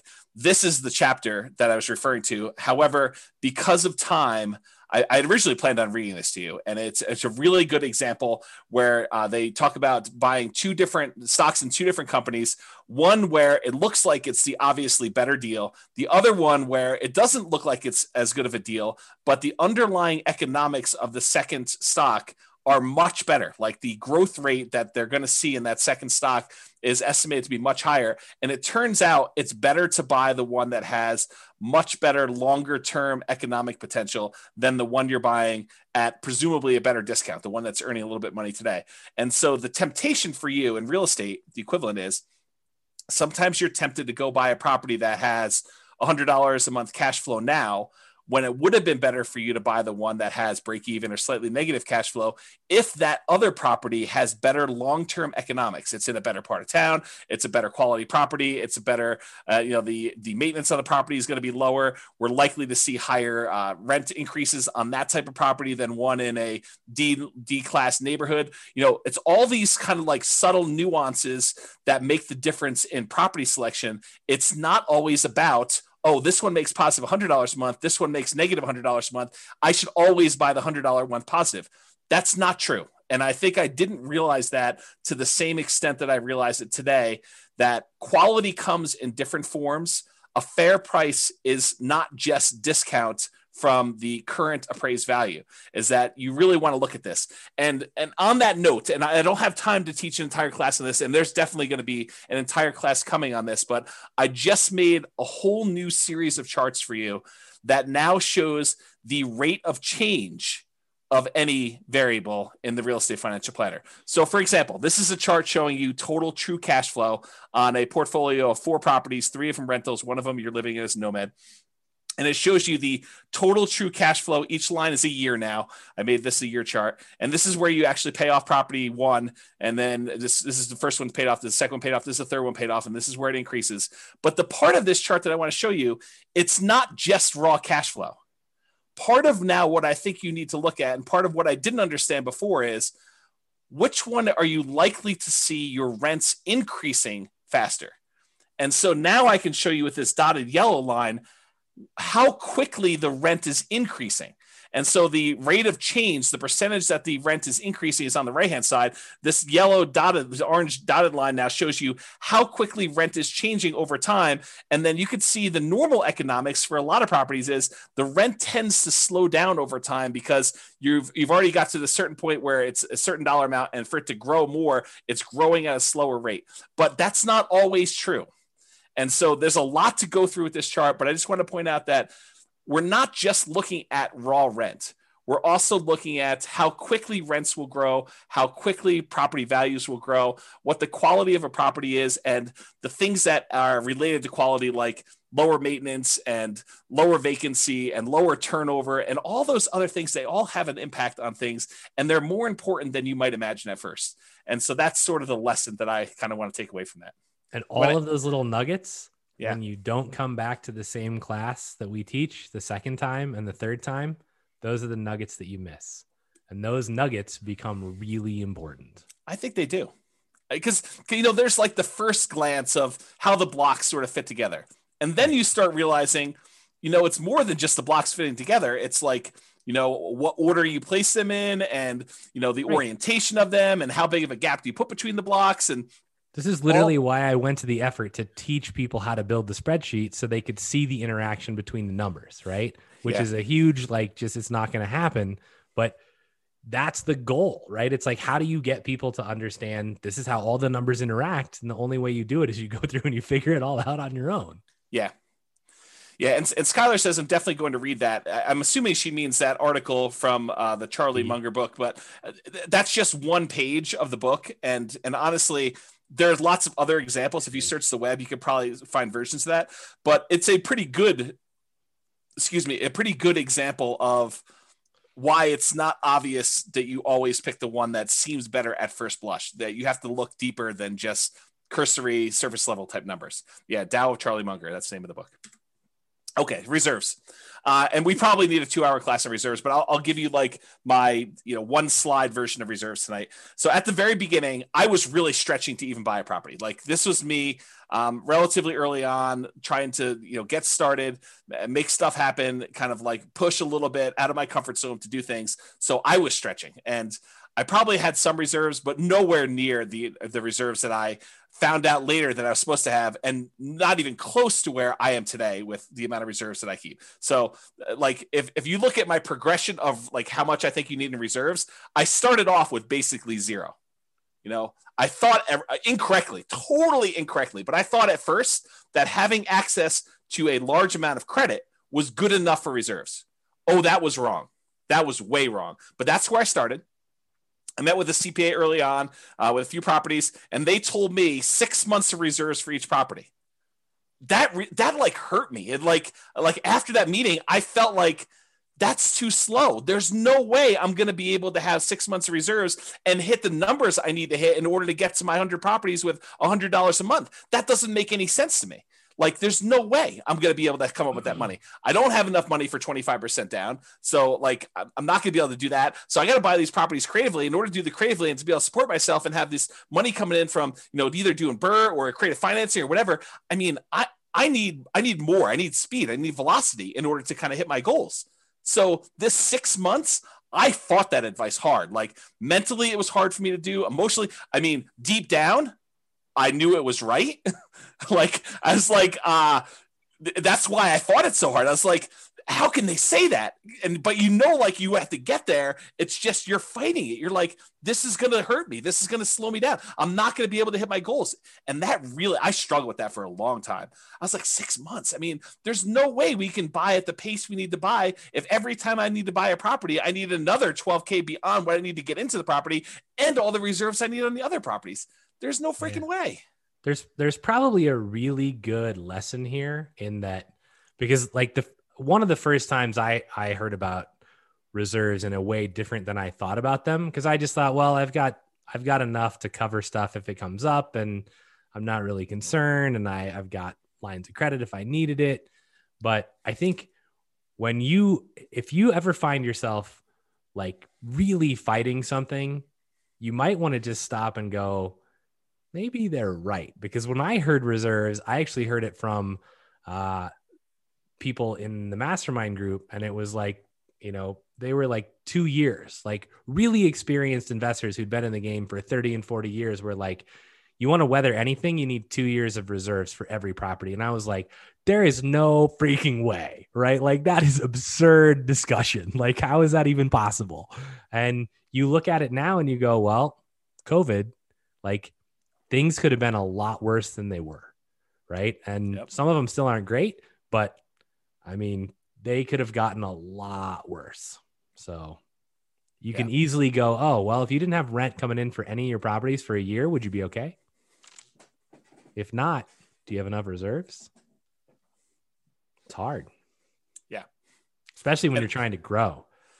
Once you're in like stabilized mode and you're just like, yeah, I can just save more money and like not spend anything. And yeah, it's easier to build that up. But if you're trying to grow, you're like, I need to use this money to go buy another house. Yeah. I think It's that was what was so hard for me, is I was like, there's no way I can do this reserve, 6 months of reserves, and still grow at the pace that I need to grow at in order to hit even reasonable goals. So I really struggled with that for a long time.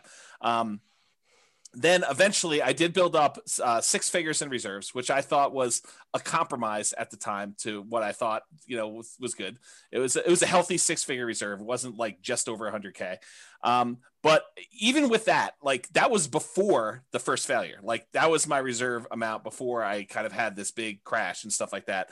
I was not prepared for a prolonged loss of income and a real estate market correction, and not knowing when the market correction was going to end. And I got to the point where I was like, I wonder if I'm throwing good money after bad. And I really struggled with that for a long time. I talked to my advisors. I like had some very, long conversations, sleepless nights, just struggle with that decision and how it went down. But I mean, I'm way more than that now, more than 2 years, in case people are wondering. Okay. All right. Return quadrants. And I'll try to go through some of this fast because I realize we're a little bit behind on time. So, and there's a really good, very long article I wrote on these return quadrants and kind of some of the nuance there. It's under realestatefinancialplanner.com/return-quadrants, plural. And if you go there, there's some detail. It's me writing out like almost a 2-hour class for you on these things. In fact, I probably should publish a book on this, but this is what I mean by the return quadrants, by the way. The 4 different areas you have returns, and then the reserves part here, and the total you get there. You guys will probably see me teach this in class. And here's one of the things I want to point out about the return quadrants. And it has to do with what you hear versus what I'm actually saying. And sometimes I think they're different.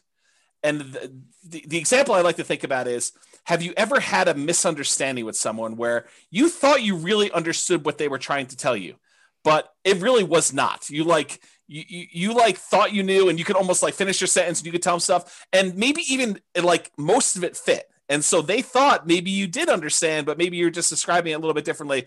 But turns out, you find out later, they did not understand. You guys did not understand each other. You were like talking past each other, and you were not on the same page. I think sometimes that when I teach the return quadrants, that I'm saying something and you're hearing something different than what I'm saying. So try to sort of listen to what I'm actually saying and not what you think I'm saying, because there's a lot here, and it's a lot of detail. So really brief version, the top half of the return quadrants, appreciation and cash flow, those are speculative. We have very little control over whether or not properties are going to go up or down in value.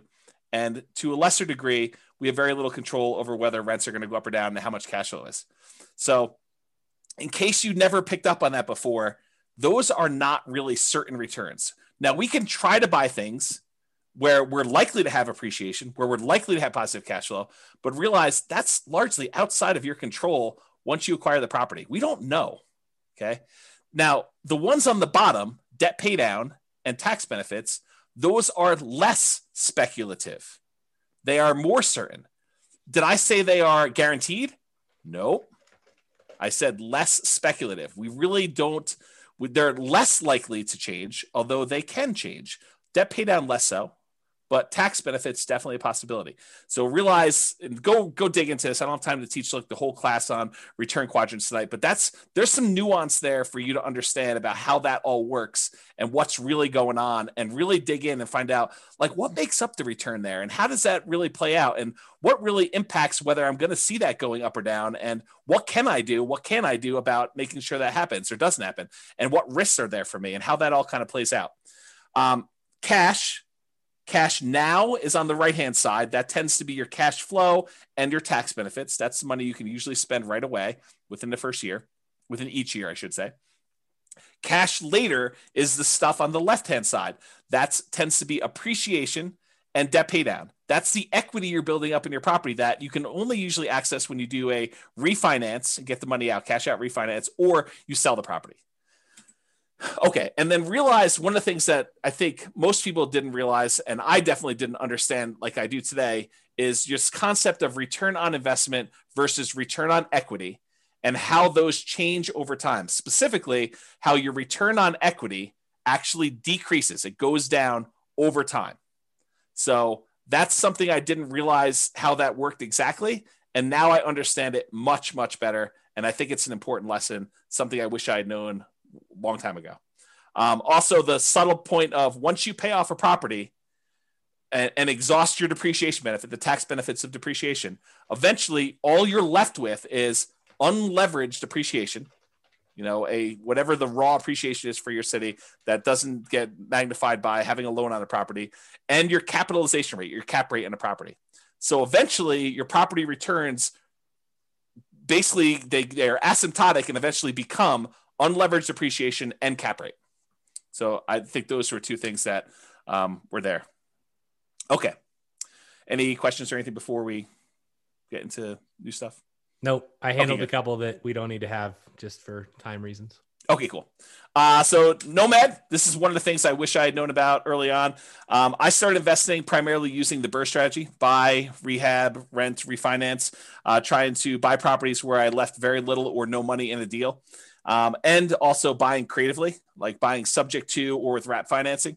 Those were the two strategies that I primarily was using very early on. And one of the big issues with both the BRRRR strategy and buying creatively is this: poor property selection.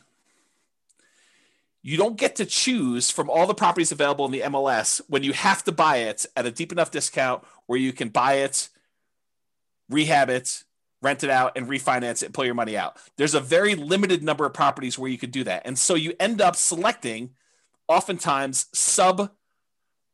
sub-ideal type properties that you wouldn't otherwise pick to be in your portfolio. But the only reason you're picking them to be in your portfolio is because you can buy them at a discount and add them to your portfolio for little or no money. And those do have a cost associated to adding them to your portfolio, because if you wouldn't have added to your portfolio, maybe there's a reason why you wouldn't have added to your portfolio. And even though you're getting it for free, sometimes free isn't good enough to add it to your portfolio. Okay. So poor property selection. And that also applies to the creative financing ones. If you're trying to go buy a property creatively from a motivated seller, you're doing marketing and you're asking for a seller to call you because they've got some type of real estate challenge that you think you can possibly solve. I think that is a major factor, because not everybody is going to be motivated and allow you to buy their property that way. And so it's also poor property selection. It's really hard to find ideal properties to do that. And that's one of the things I did differently the second time around, is I didn't just buy anything for my portfolio. I was very selective in what I was going to add to it. And those properties, the BRRRR ones and the creative ones, they do not tend to align with the quality properties that we talked about when we said fair price. We talked about buying a great company at a fair price versus buying a fair company at a great price. That's what I'm talking about here. It's another way of me saying this. Another issue that I had with the BRRRR and creative buying properties creatively subject to and wrap financing was living expenses. I had to figure out a way, if I wasn't going to work a job, if I was going to be a real estate entrepreneur and try to generate money from this, was generating living expenses. So I had to do it either with cash flow or these pops by having a tenant buyer live in the property. And then, 2 or 3 or 4 years later, they come out and I get 20, 30, 40K, whatever it was at the time to do that. So that was another challenge of doing it. The second time after I failed and I had to rebuild, I primarily focused on 25% down and then a little bit of Nomad. And so for those of you that are kind of aware of what I'm doing, that's what I primarily did for version 2. Okay. Hey, James. Yes. Knowing that return on equity goes down over time, what do you do about it? Do you try to exchange out properties as time goes on to optimize, or something else? I didn't know you taught a whole class on this. Yeah, it's a little bit beyond the scope of this. There are things you can do. You can actually refinance and change your return on equity calculation to do that. But I do think that adds additional risk, and so it depends on where you are in your kind of like investing career and what you're trying to accomplish as to what the correct answer for that is. I will tell you that your portfolio tends to become slightly less risky over time as your equity position increases. And I think that lower return is a reflection of your reduction in risk because of the less debt that you have. Your kind of like debt to equity ratio, or I'm sorry, your debt to net worth ratio. And so there's a whole class on some of that as to what that means and why. And I probably should have time to think it through and really give you a much better answer. But that's like off the top of my head while I'm distracted with some other stuff. So why 25% and not 20%? So the short answer is you get a much better interest rate for a 25% down than a 20%. And it's not that much extra down if you've got some resources going there, and it significantly improves your cash flow to do it. So we've done classes before, I think, where we compared 20 to 25% down. The which ones they were escapes me right now, but this is not a new discussion. This kind of 20 versus 25%, we've talked about a lot in various other classes and showed you the numerical differences of why you want to do that. One of them is definitely the financing class, where I show you the difference in interest rate between a 20% down payment for an investor and a 25% down. It is way, way better. Like your cash flow significantly increases because number one, you're borrowing less. And number two, your interest rate is crazy better than doing the 20% down. So that's the short answer for that one too. Okay. So one of the things I wanted to point out, we talked about this idea of the first 100K, the kind of one that, Charlie Munger says is kind of a bitch to get to. And I wanted to show you just very briefly why Nomad can be an amazing way for you to get to that first 100K. So this is you in your second year when you convert that first property you bought to a rental. And you can see that just by holding that property, even with negative cash flow in our marketplace, this is a property that you could have bought 3 months ago in Northern Colorado. It's probably one of the better properties, but it's not like a once in a lifetime type deal. It's like you could have bought 10 of these. So it has negative cash flow on it, has some positive tax benefits so that the overall cash flow is positive. Appreciation on it was 11,000 or so, and debt pay down was almost $8,000. And so on that particular property, you made about $20-something thousand just by buying this. So that's in year one when you do it. When you do year two, the property made $23,000 in year two and $22,000 for the second property you bought. So between the two of those and the one from the year before, you're at like $68,000 towards your first 100K, which is crazy to think about. That's just you doing 2 Nomad rentals, 3 properties total, 1 you're living in and 2 rentals. And then if you end up getting to year 3, you have 25 from the first one in that year, 23 from the second one in that year, 23 from the third one in that year. And so you had a total of whatever this is, $70,000 plus what you had before. So you're at $141,000 by the end of year 4, 3 years with you as rentals. So you're way over that. Now you did have to contribute, down payments in order to get here. First one could have been 0, but probably 3% down, 5% down for doing some of those. But that's what's powerful about Nomad is it allows you to get these amazing kind of returns on the numbers. And I probably should do a whole class just on this concept of kind of getting to your first 100K, why Nomad is so fast for doing it. But one of the reasons why it's so fast is you're seeing 23% return, 25% return, 30% return on the amount that you invested, on your equity, actually, in this case, because it's a return on equity quadrant when you're doing that. And so I probably need to dive deep and do an entire class on that. But this is the short version as to what I didn't know, whenever it was 20 years ago when I first started.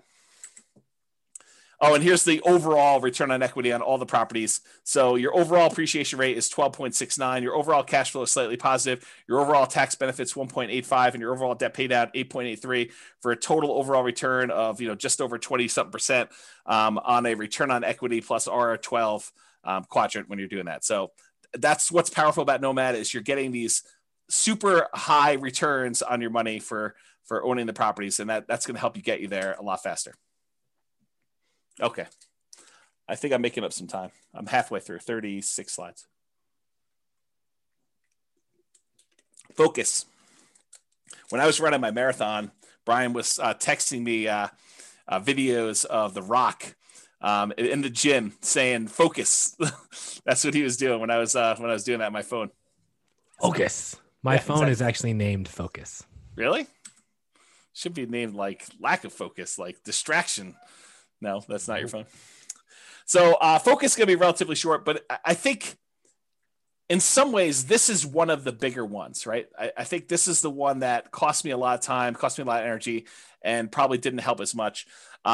It's this idea of shiny object syndrome where, you hear about a new course on, I don't know, reverse wholesaling or option auction strategy or flipping houses remotely or virtual wholesaling or whatever it is that's the new attractive thing of the day, or day trading or buying domain names or whatever it is. And you end up thinking that may be better than the strategy I'm doing. It would be a disservice for me to actually continue doing what I'm doing when this other thing could be 2 times better or even 10% better. It's just this kind of like, you think that you're missing out on something. And I think I had a lot of that missing out sort of psychology going on, especially when I was younger, and I was looking for the optimal vehicle in order to get me where I was going to go. And I don't know if anyone else has had that sort of, thing where you feel like I got to pursue everything because I don't know what I'm missing. And I could be finding something that's so much better than what, this person's selling me as kind of like their course or their strategy. And so I had a lot of that going on. So I was always looking for something better. Yeah. Like a fear of missing out. I think that's a good way of putting it too.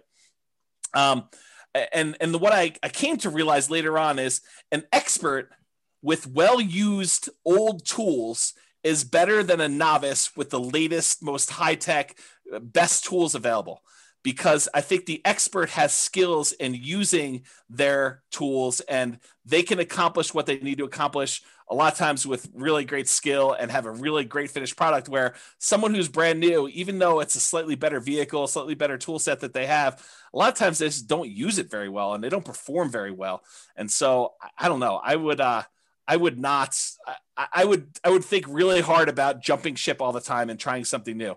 I would just focus and be patient and implement a strategy that, is in the top 25% or 20%, 10%, whatever you find is your particular strategy. But I wouldn't jump around to gain a little bit of extra thing, because the grass is always greener on the other side. You think that something else is going to be way much better, and you try it and you're like, oh, I didn't realize this was going to be part of this thing, or I was going to have to deal with this nonsense and stuff like that. So I think that's another part of it.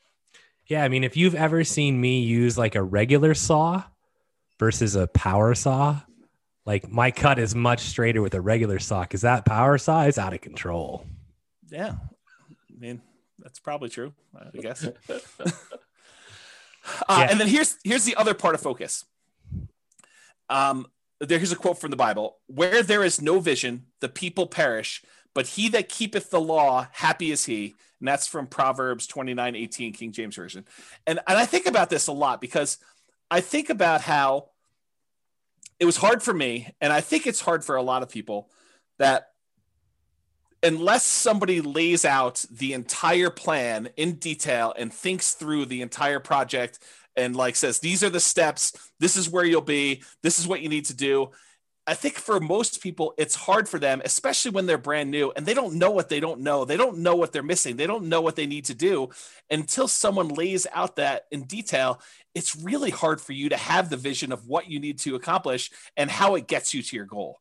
And so this occurs to me, like when we started teaching Nomad, I realized right away that I need to put out, even if you guys don't use the 10-year plan of buying 10 Nomad properties, you need to have at least seen a 10-year plan so that you know, hey, someone has thought this whole thing through, and this is how you can get from 0 to owning 10 rental properties and what those numbers look like. Now, you may decide you only want to do 1 or 2 or 3 or 4 or 5 or whatever it is, but at least someone has laid out, 10, Brian says, but someone has laid out the entire plan for you and given you a vision.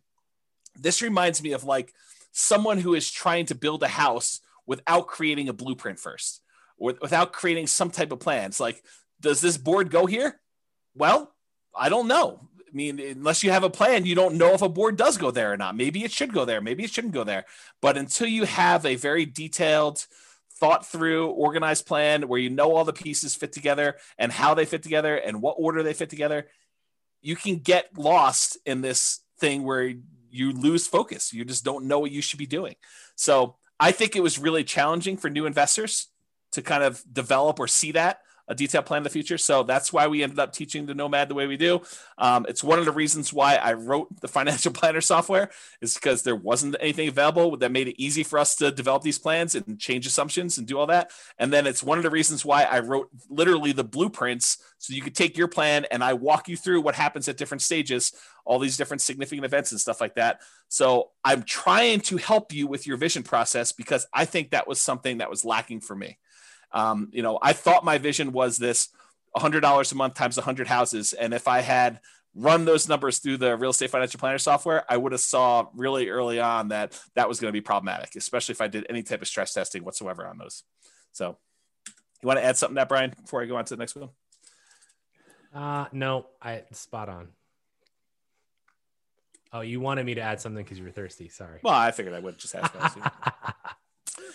And on a related note, I think this focus and the grass is always greener, I think those are related. But when I was first starting off, what I was told by all the people I talked to and all the books I read is cash is king. And I also heard cash flow is king. And so it was sort of like this somewhat contradictory advice, but I took cash flow to be king more so than cash. And maybe it was because I could see how I could generate a little bit of cash flow. I had a hard time seeing how I was going to generate large amounts of cash quickly to do stuff like this. So when I first started, it was still challenging in our local market, just like it is today, maybe a little bit less challenging, but not much, to find properties that had positive cash flow. It wasn't easy to do, especially quality properties. So I was doing things just like we teach in like the cash flow workshop class to improve cash flow. I was focusing on doing a lot of those things. The things that I was primarily doing was buying properties as, BRRRR, the buy, rehab, rent, refinance things, and also creative financing because I didn't have 20 to 25% down payments. Maybe I could have scraped together 1 or 2 to do that. But after that, I was done. I mean, I would have been done buying. And so that was really hard for me. And I wanted to acquire more than just one property that had $100 a month cash flow. I was trying to do this fast. And I think that was actually one of the things that I probably made a mistake is I think I was trying to rush financial independence. I was trying to get there really fast, pushing it really, really hard to do that. And it's hard because I could see why some people might think it's conflicting advice when, Brian and I tell you, you got to work hard, you got to push really hard, you got to do it. But then I just told you that I think I rushed financial independence, but I don't see them as conflicting because they're definitely both true. I don't know if maybe Brian has some insight, but I could see that they're different in my mind enough, and I'm not sure how to vocalize that. Yeah, I think I think the second part of that is, being smart and not over pressing to like ruin your chances. I think the first part is you have to put in the hard work, right? It's hard work versus don't press so hard and don't take risks that are unnecessary to get you there a little sooner. Realize that from all the other things we've talked about tonight, like it's not a like get rich or get wealthy fast thing, right? Yeah. Once you understand that I'm going to get wealthy over time, I'm going to use real estate as the means to the end for that, and why you're doing what you're doing, then I think I've got to go do a lot of hard work now. Right. And, as an example to this, right, someone asks, with the huge seller's market, houses going thousands above asking price, what is the best way to find a property at a fair price for Nomad? Right.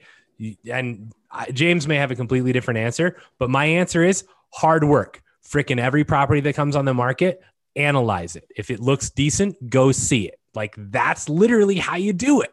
It's just effort. It's like you continue to go until you find what you want and you never give up. Like, that's all that is literally the entire secret to my existence.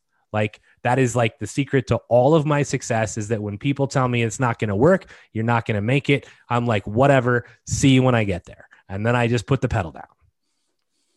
Yeah, I'll answer that question slightly differently. And I think in our market right now, in order to do that, I would say you're not trying to buy 12 properties right now. Although the crazy thing is we could see appreciation and rents increasing for the next decade or more. And I would have made a mistake doing this. But I think if you're just trying to acquire one property, you're buying something that has good long-term economics. I think that's what you're trying to focus on, is buying something of quality that you would want to have in your portfolio 30 years from now.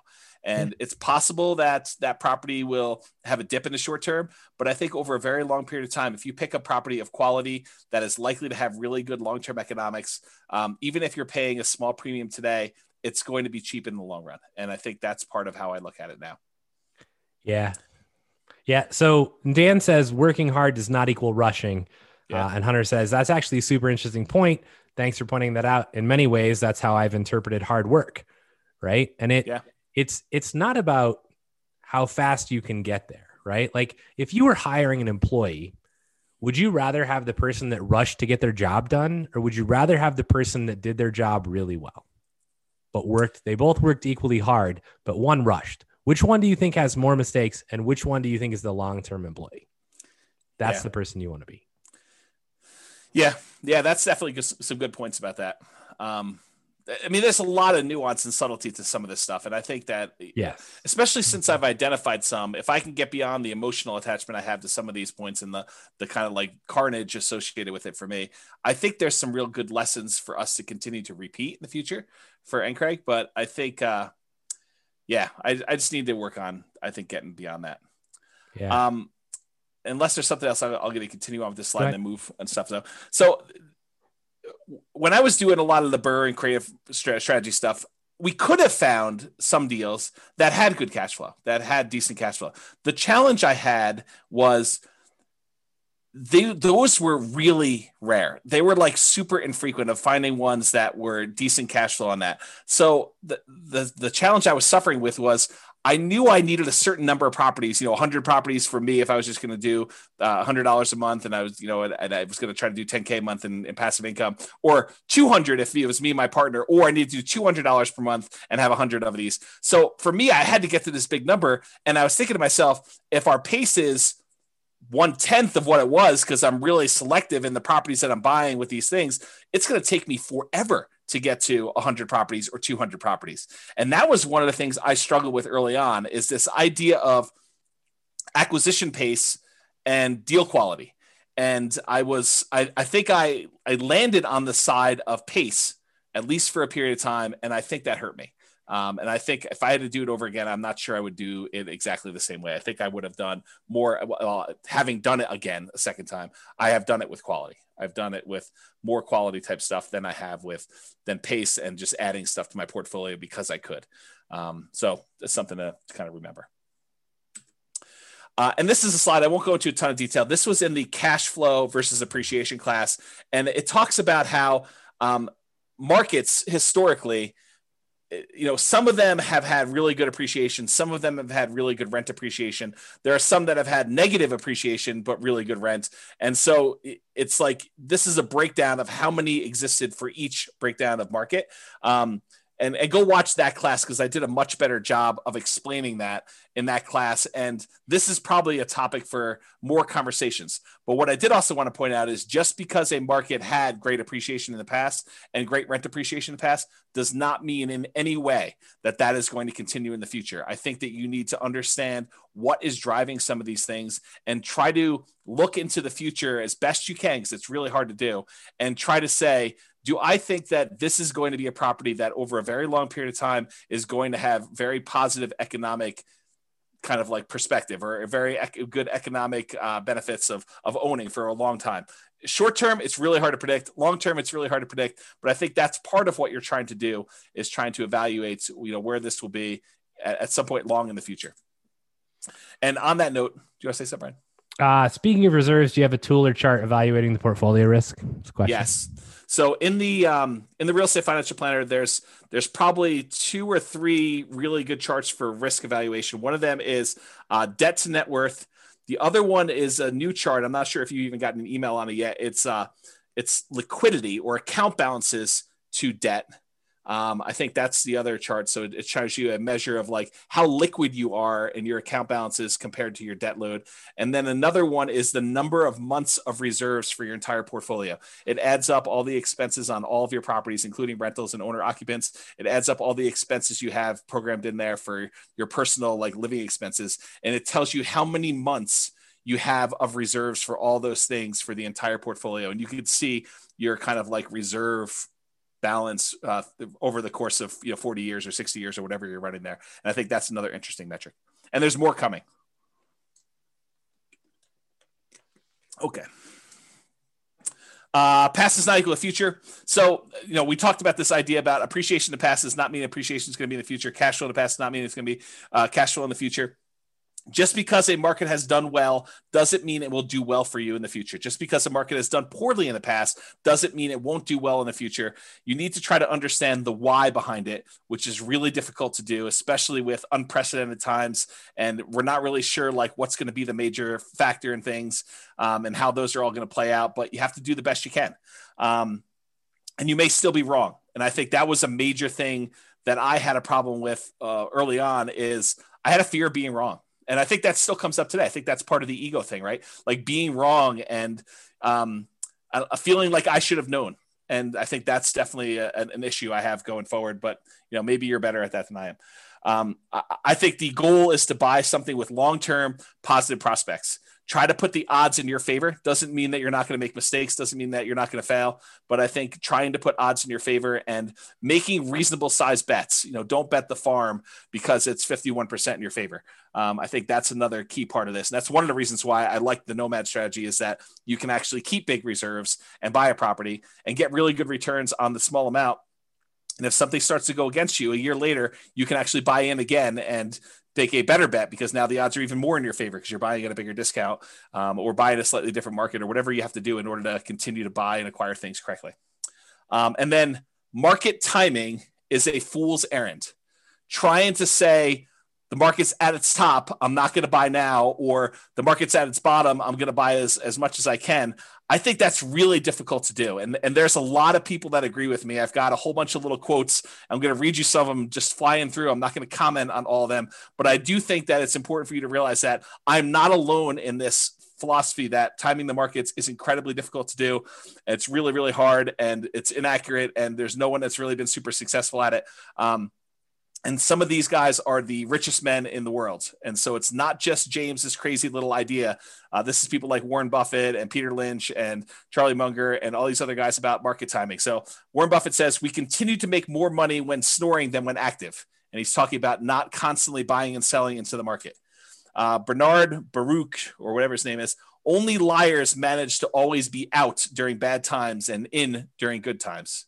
So it goes to show that.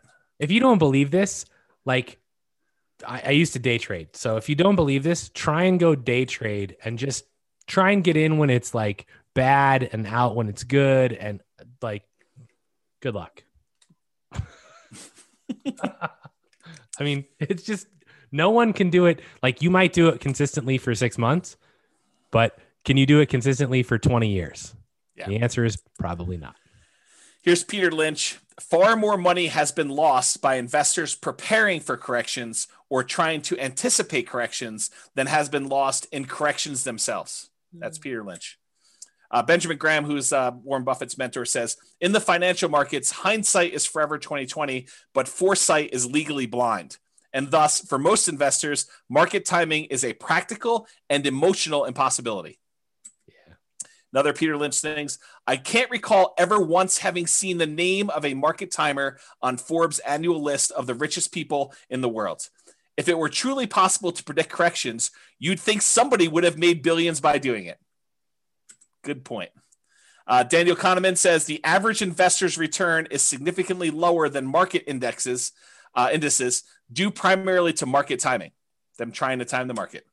And we've discussed that before in class. I've shown stats on like, hey, people tend to get out too early and they don't hold, and then they try to buy back in and it's already higher and they end up losing the entire game. Totally agree. John Bogle, the inventor of index funds, basically says the idea that a bell rings to signal when investors should get into or out of the stock market is simply not credible. After nearly 50 years in this business, I do not know of anybody who has done it successfully and consistently. I don't even know anybody who knows anybody who has done it successfully and consistently. Yet market timing appears to be increasingly embraced by mutual fund investors and the professional managers of fund portfolios alike. And I think that applies to the real estate market as well. Here's another Warren Buffett quote. We've long felt that the only value of stock forecasting is to make fortune tellers look good. Even now, Charlie and I continue to believe that short-term market forecasts are poison and should be kept locked up in a safe place, away from children and also from grown-ups who behave in the market like children. And part of that comes back to like the shiny object syndrome, right? Yes. You're like, oh, I'm doing this. Oh, that looks really good over there. I could make more money. And then you switch. And then guess what? You're getting in and out at the wrong times because you're just switching. Right? Totally agree. Don't time it. And I think that was something early on. I think really early on, I didn't realize that there was like market timing. I was like, I'm here now. I'm going to invest. I'm going to just do this, because I don't think a lot of books were talking about market timing back then in the real estate side. It took me a while to find the stock stuff. Okay. But I think that was one of the things. And then eventually I was like, yeah, maybe you can time this. Maybe I should go and find a market that has better economics and try to do it there. And, there's a whole bunch of weird stuff. Alan Abelson says, do you know what investing for the long run but listening to market news every day is like? It's like a man walking up a big hill with a yo-yo and keeping his eyes fixed on the yo-yo instead of the hill. Our market goes up and down, but it tends overall to go up in general. Henry Earl Singleton says, I don't believe all this nonsense about market timing. Just buy good value, and when the market is ready, that value will be recognized. I think that's the concept we're looking for here, is buying something of quality. Jonathan Clemens says, what to do when the market goes down? Read the opinions of the investment gurus who are quoted in the Wall Street Journal. And as you read, laugh. We all know that the pundits can't predict short-term market movements, yet there they are, desperately trying to sound intelligent when they really haven't got a clue. And I'll comment on luck. And I didn't want to disagree with you up front, Brian, when you said that.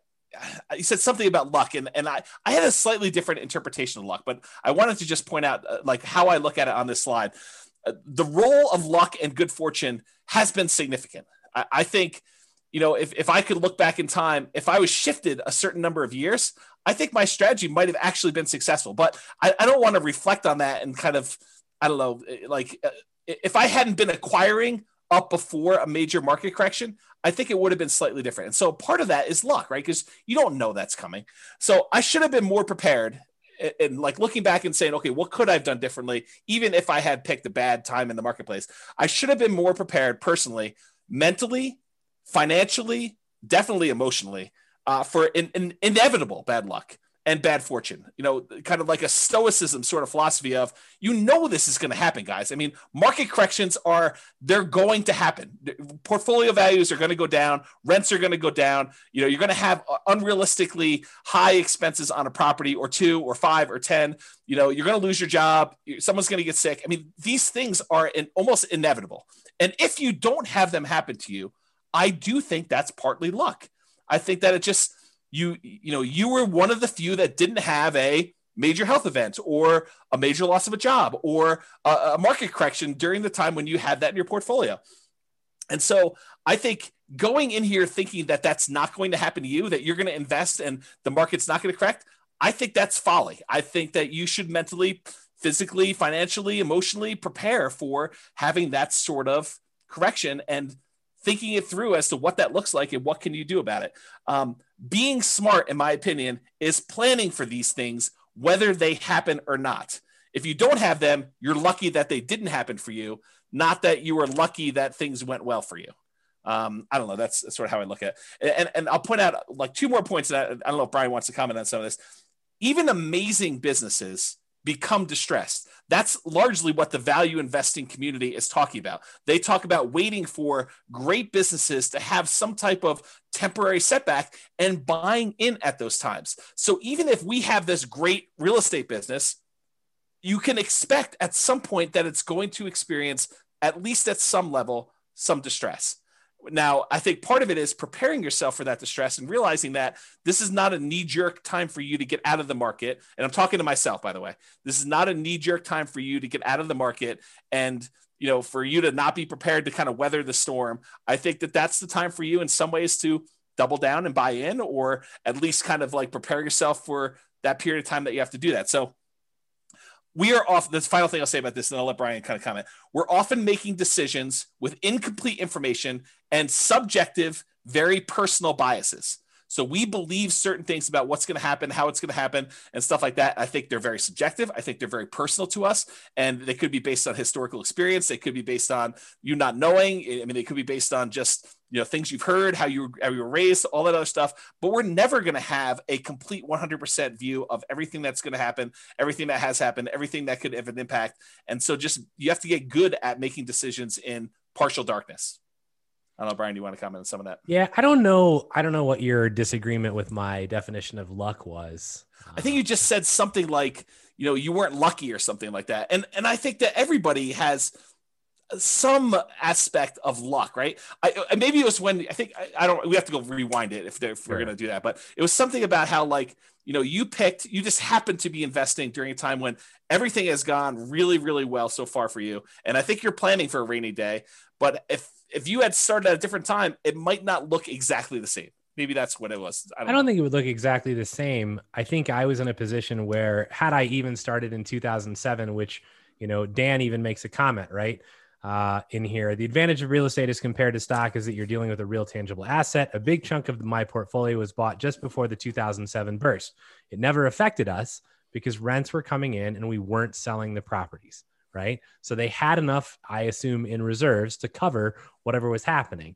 And you know, obviously in depth about my situation, but my guess is that if I had bought a bunch of properties in 2007, I would still be okay, right? But I think there are definitely events. And I think this is the hard part about life, right?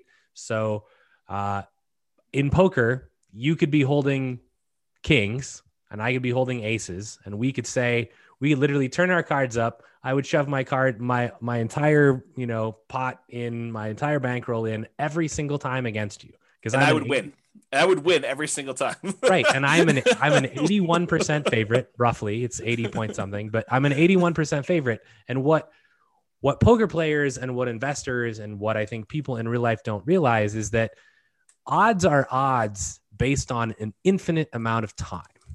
And so literally for my entire lifespan, it is possible that James just every single time his kings beat my aces.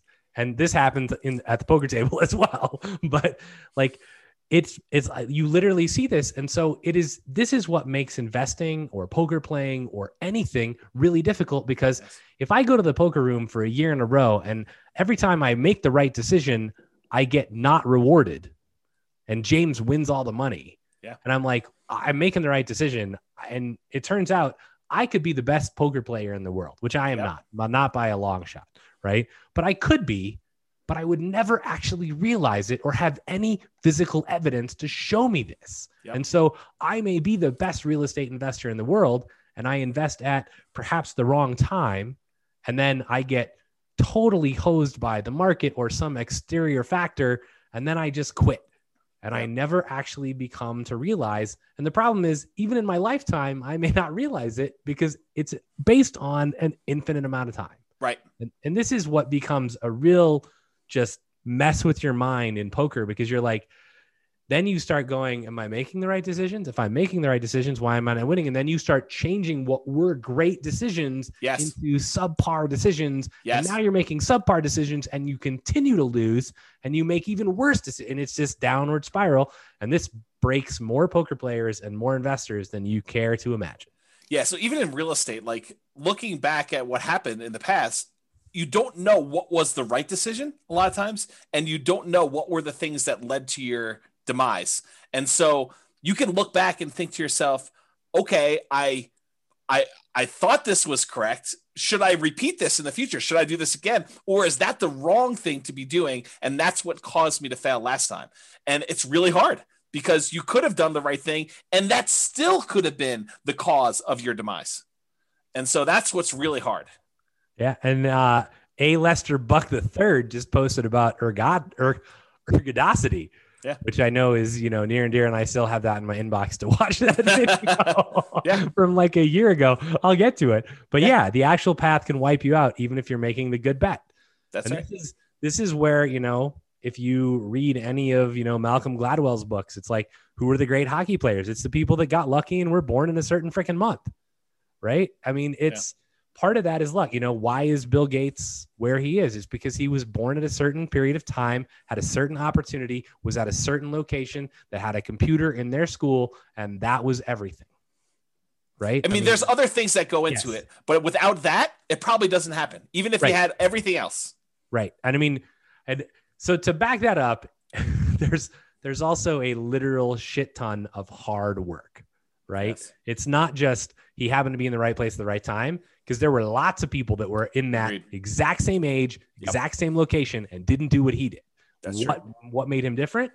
He worked really freaking hard, and I can attest to this from having seen him work. Yeah. So, nomads have the good fortune of being in America with our mortgage rules. Jason says, "Suck out for the win." Yes, James definitely has a good luck in the poker realm. So. Would you recommend for someone just getting started, is it worth putting the first couple of properties in an LLC or just use an umbrella policy? So all the LLC and asset protection classes are posted. So go watch those. That is a 15-hour answer. Yeah, there's literally 7 hours of stuff on there. Just two classes from Brian and one class from me. Yeah. And the short answer is maybe. So deeper understanding of income and expenses, really understand the economics of income and expenses on your property. I think that was something I was missing. I had much more of a macro view than a micro view of a lot of that. What actually impacts and affects your income? What impacts and affects your expenses on a property? Can you do things to help rent go up? Can you keep expenses down? And this is largely that whole capital expenses class Brian taught. Take that and expand it out to other areas besides capital expenses. And you sort of understand where I'm coming from with this. Is Brian does a ridiculously amazing job spending 2 hours going in and showing you why capital expenses can kill you if you're buying the wrong types of properties and how all that plays out. But realize that's just one field on the spreadsheet. And you really need to have that level of thinking for all the other areas of the spreadsheet as well. And thinking about things that you have control over, things you don't, and what can you do about it and how that all works out. The capital expenses happens to be one of the big downsides of that initial, buy, rehab, rent, refi type of strategy, and buying creatively, because you have very little control over what properties you get. And sometimes you're taking on, risks that they're hidden beyond the spreadsheet. They're not just clear as day on the surface of the spreadsheet. So just realize that was one of the challenges I had personally. And then I think finally, sharpen the saw. I think this is the last one. Constant improvements. So you're never done learning.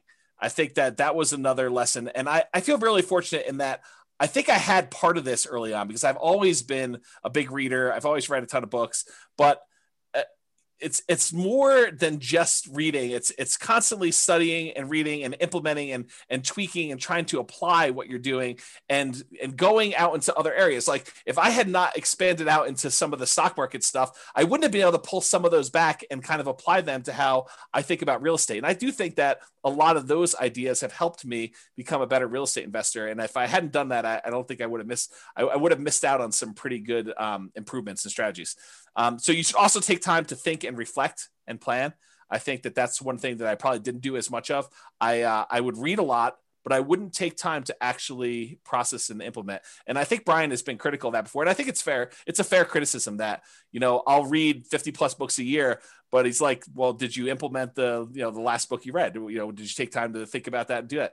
And sometimes it's no, but sometimes it is yes. I mean, sometimes I do that. And if I take a break after a while, I try to go and, I don't know, put it all together and make it all work. But sometimes it's hard to synthesize after you've been away from a book for 4 months that you only read once.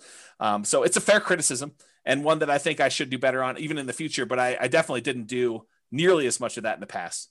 And then related to this is test your assumptions. You have an assumption about how things work or why things the way that they are.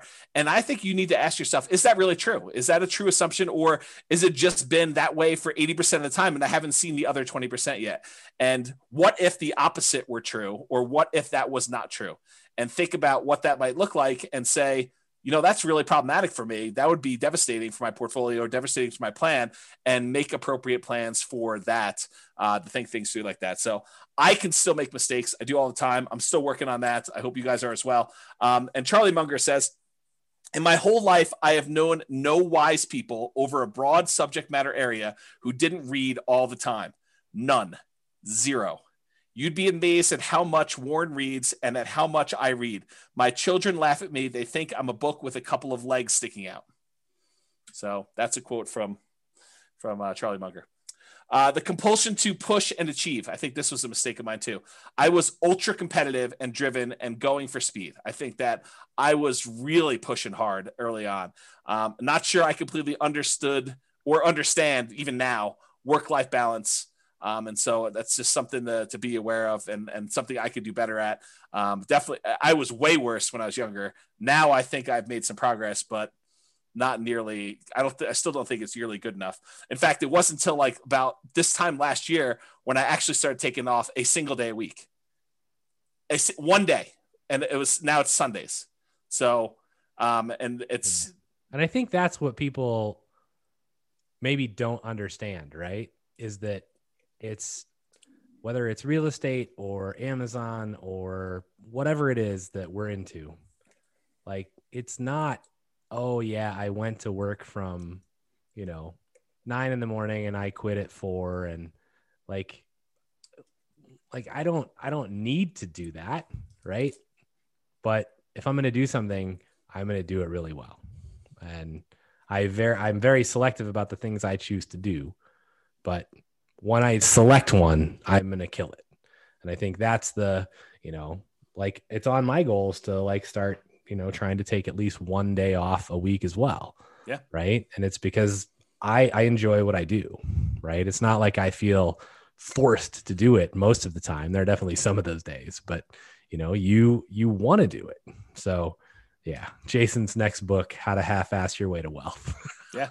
It's called Nomad. Nomad while playing Hearthstone, Jason. That's what that's called. Yeah. So over the past few years, I've been taking more me time, and even more so lately. Like we were in the hot tub at the beginning of the year, and I was telling Brian and Royce, I was like, for me, if it's not hell yes, it's no. And I'm being much more selective about who I decide to work with. I'm being much more selective about projects I take on. I'm definitely giving myself a lot more downtime and trying to work on health, mental health, and physical stuff, despite looks to the contrary from my COVID-20 that I put on since COVID started. But I think those are things that I did not know early on that I'm definitely making some better improvements with. And once you get your first 100K, I think it's easier to try to find balance once you've made some significant progress towards your goals, because then that's sort of takes some of the pressure off of you to do all of it yourself. Is that you've got some asset base that's growing, and now you can afford, for lack of a better term, but I think it's a pretty good term, for you to kind of let that do some of the lifting for you to get you where you need to be. But it's hard to justify doing that when you're not at 100K, and probably even more than that, honestly. If it was me, you may have different goals on that, but I think you get to a point where that starts being enough, and now you're sort of okay, I can definitely not coast, but do less than going crazy 7 days a week, 24 hours a day, doing that. And I'm trying more not be stupid now than to be smart. And I know that sounds like a weird thing, but I'm just trying to avoid making major mistakes. And if I had to do it over again, I bet you I would take that approach a little bit more rather than trying to be the smartest guy in the room or, or associate with the smartest people in the room and try to make really smart decisions. I might try to just not make mistakes and avoid losing and sort of put myself in a position to let myself win rather than forcing a win. I don't know if that's a good way to think about it. So that's kind of where I am with that. Yeah, I mean, that analogy plays really well to EV and to poker. Like if you sit down at a poker table and you're trying to like beat someone else, you're doomed to lose your money. Yeah. And I think early on, I was more of a I'll beat you sort of personality. Like I cannot overstate how competitive I was as a younger guy. Like, imagine someone just ridiculously competitive. And I'll just doesn't take a lot of doesn't take a lot of thinking for me. Yeah, for you, I agree with it, and I think I see a lot of myself in the competitiveness with you. But like, this is how competitive I was. My brother skipped a grade in like first grade. And because my brother was having some, challenges, just socially more fitting in than anything else in elementary school, by the time I was ready to go into first grade, they wanted to skip me a grade in elementary school too. My parents said no. So my brother held this over me for 10 years. Every time we'd get report cards and we'd compare them and say, I got, 6 A's and, an A minus and you got, whatever it was. He'd be like, yeah, but I skipped a grade. So this is like every day, homework, all sorts of stuff. So I actually pushed really hard to skip grades in high school. That's how competitive I was. I pushed to try to skip grades in high school so that I could actually catch up with my brother. That's like how ridiculously competitive I was. So kind of give you an idea of what that looked like. And not that I'm encouraging that because I've totally gone the other direction where I'm just trying to so Brian, you own chess. I'm not even going to play you because I don't even want to start the competition with playing chess. So I concede. It's all you. You own the chess space. So that's sort of what it is. So, yeah. All right. So the last slide is final thought. And this literally is the last slide. Everyone wants to know if you skipped a grade. I did. Multiple. Yes. I started college at 15. So that's how I did it. But yes, like really crazy, ultra competitive to do that. All right. So final thoughts. One thing that came up while I was preparing for class, what things did I happen to get right in the beginning that I still feel are true today? That's sort of like the opposite of what do I wish I knew when I started? It was sort of like, well, what things still are true today that were true back then? That could probably be a whole different class. I didn't write that down, but I thought that was an interesting kind of like side note that occurred to me while I was doing this. All right. Only 11 minutes over. So far. Any final questions? So I got lots of comments. Oh, okay. So I think, on the reading thing, it's very interesting, right? Because James acquires lots of knowledge and breadth of knowledge and reads a ton of books. And I read books almost out of necessity. So tried to make him spit his juice out. But I will say that, one easy way to avoid reading as much as James is have a best friend that reads as much as James does, and then sit in a hot tub with him and tell him your problems. And then he can tell you all the books you should read. And then you tell him, well, what's the point of that book? And he tells you the 5-minute synopsis, and now I don't have to read shit. Right. It's amazing. I mean, you speak the truth because I think you're 100% correct. If you've got someone else who's reading 50 to 100 books a year and they have decent retention and they're relatively good at, I recognize that particular issue you're having. Let me tell you about 4 different resources for that. And here's what they say about them. I don't know. That's super helpful. I think I wish someone was like that for me. I mean, I wish I had someone that could read 50 to 100 books. I would have to read like 500 books a year. Right. Yeah. Because I would first have to read every book you've ever read, and then I would have to read 500 more a year in order to have a breadth wide enough to be useful. Yeah, so that's crazy. But yeah, I mean, and I think really, I mean, I say that somewhat in jest, but I mean, James is an amazing resource, like not just for real estate stuff, but I mean, he's just an amazing best friend and amazing resource in general. But I think my overall point in that is you need to surround yourself with people like that. Like, this is part of not failing as hard when you fail, is if you have people around you who are like, okay, you know, I understand what you're going through. Let's talk about it. And you can at least, if nothing more than get it off your chest, which James hates to do. Right. But having the people around you that are going to support you through that process. I mean, huge setback in my life. I went through a divorce and James was there every day. So, and it makes a difference. So find the people that care about you. Somebody in their comment says, this is from like a long time ago in the presentation, but I highlighted it because I wanted to come back, right? It says, so much value in a great mentor, one that has a tried and true and approaches and has made money doing them. And I have this thing about mentors. This is kind of a pet peeve. You know, when we used to teach live classes, you know, people would come up after and be like, hey, Brian, will you be my mentor? And I'm like, who are you?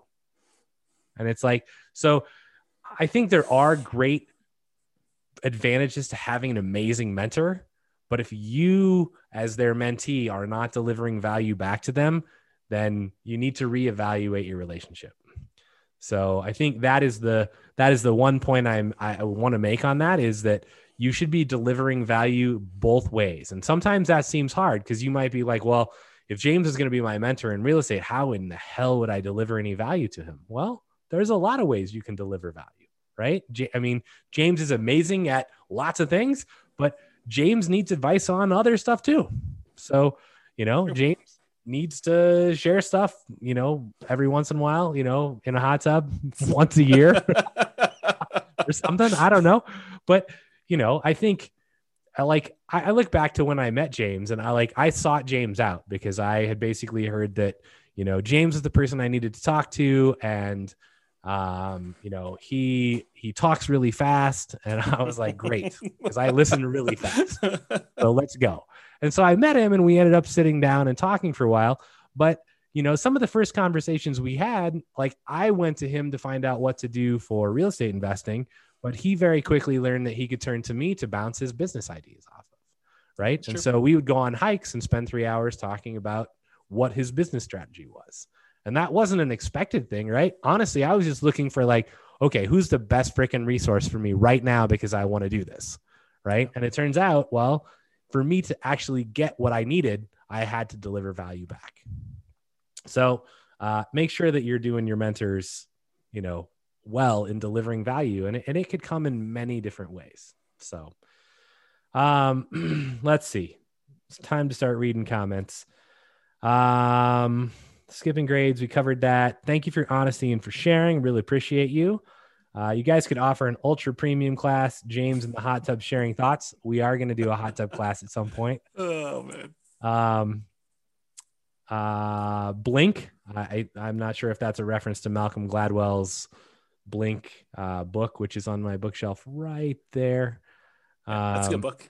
Don't forget to rent Ferraris and bikini models for your YouTube shoots. I wonder who made that comment. I can only guess. Yeah. So Hunter says, I've watched a lot of NCREG classes and I really feel like this was one of the best ones I've seen. Investing in real estate or anything has been deeply psychological and almost spiritual even. So it's cool to hear you both touch on something different than the spreadsheets, numbers, and ROIs. The emotional game is super important, which I couldn't agree more. Thank you both a ton for sharing some of your backstories. Good stuff, fellas. Don't look back. Boston. Brian has a great point about the mentees. Amazing class from Nick.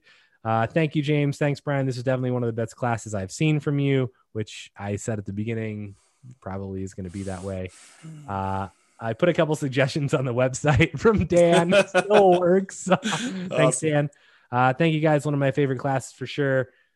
Thanks both as always. And so that's the end of the comments. And like, I share, I obviously I went through divorce and that was, I think pretty rough, cause you just don't know what the future holds. And, I think that's a tough thing. But I think one of the other things that was really impactful, and I look at as just, I don't know if it's being greedy or being stupid, or just you look at things in one way, and it's almost like a culmination of a lot of the things that James talked about. Like, I worked at Microsoft, we had stock options. And at one point, like, I looked at it and I went, I mean, I even told my close family this. I was like, alls I need is one more stock split and it goes back up to 120. And like, I've got $2.5 million and things are like, I can retire. Right. And it was like, and then it was like about at 120, and then it plummeted to 30. Right. And you watch what you thought in 2 years would be $2.5 million turn into dust. And I can tell you that was horrific. And like, you're like, okay, well, how do I deal with this? And it's like one of the things I lost a lot of sleep, much like James did, because for me, that was like, I had pushed really hard. Right. And it was like all of that reward was suddenly gone. And so how do you deal with that? I mean, it's very difficult to come to terms with. It's very like hard to understand, like, okay, is that 10 years or 20 years for me to get back to where I was? Will it ever happen?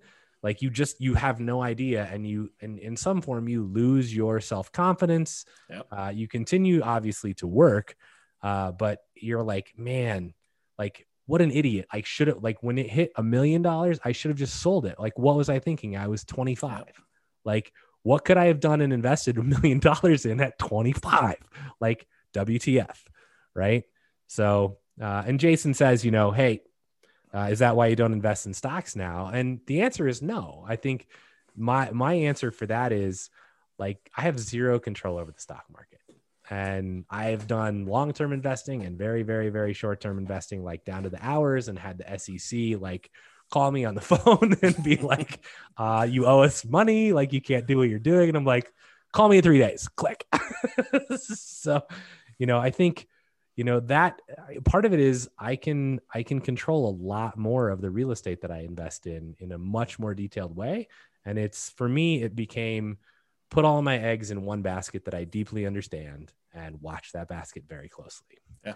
And it's not like I don't have other sources of income, right? I mean, we obviously have an Amazon e-commerce business that does really well, but, you know, it's, you know, over time, I develop multiple sources of income. So, and I think that's prudent for every single one of you. Every time you buy a house, it's another stream of income.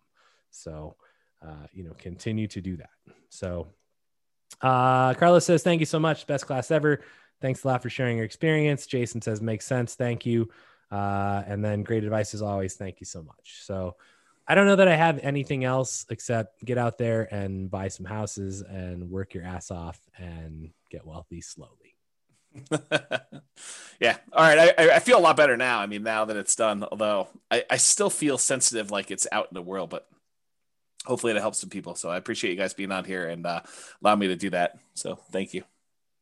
I think it helps a lot of people. I think this is like the better version of the Halloween class that we've taught, where it's like, what could possibly go wrong with your investments? Your house could burn down. People could cook meth in your property. Yeah, I think that's like, the reason I don't like that class. It's like a bitch session for everybody's like complaining. And that's like the person who comes there for the first time, who's got like the littlest bit of hesitation over like, you know, toilets and tenants calling them. They hear these horror stories and it's like, well, I'm never investing in real estate.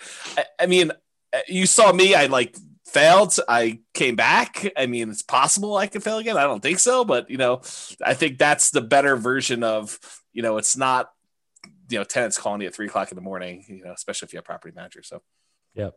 I don't know. Yeah. Okay. We got love for you guys. Thank you, James. Thank you, Brian. Excellent class. You guys are all very welcome. So I hope I at least help somebody. And I don't know. I feel a lot better now than I did at the beginning. Stay hard. Oh, that's good. It's David Goggins. It's go read the book. Thank you again, James and Brian. I appreciate you guys sharing both your hardships and your successes. You bet. You're more than welcome. So, all right, awesome, guys. Well, I'm gonna go grab myself an ice cream. Feel a little better about myself. Boston. So, listen to Boston. Yep. Yeah, that's what Mitch says. All right, guys. Have a great evening. Thank you for being on. I do appreciate it. Thanks, Brian. Thanks for your insight and addition to the class. I really do appreciate that. And I will see everybody next week. I will talk to y'all soon. Have a great night, everybody. Later. Bye-bye for now. Bye. With home prices up, mortgage interest rates up, and rents up, but not quite enough to counteract the higher prices and interest rates, cash flow on rental properties in Inglewood is harder than ever. Book a call with the Real Estate Financial Planner to apply our proprietary 88 strategies to improve cash flow on your rentals. See the show notes for a link to schedule your call and improve your cash flow today. If you're a real estate agent, lender, or professional in Inglewood that wants to help our real estate investor listeners, consider reaching out to learn about collaboration opportunities with this podcast. We'd love to add more value to our listeners by having you assist our investors buy, sell, and finance their real estate investments. See the show notes to schedule a call to discuss collaboration opportunities.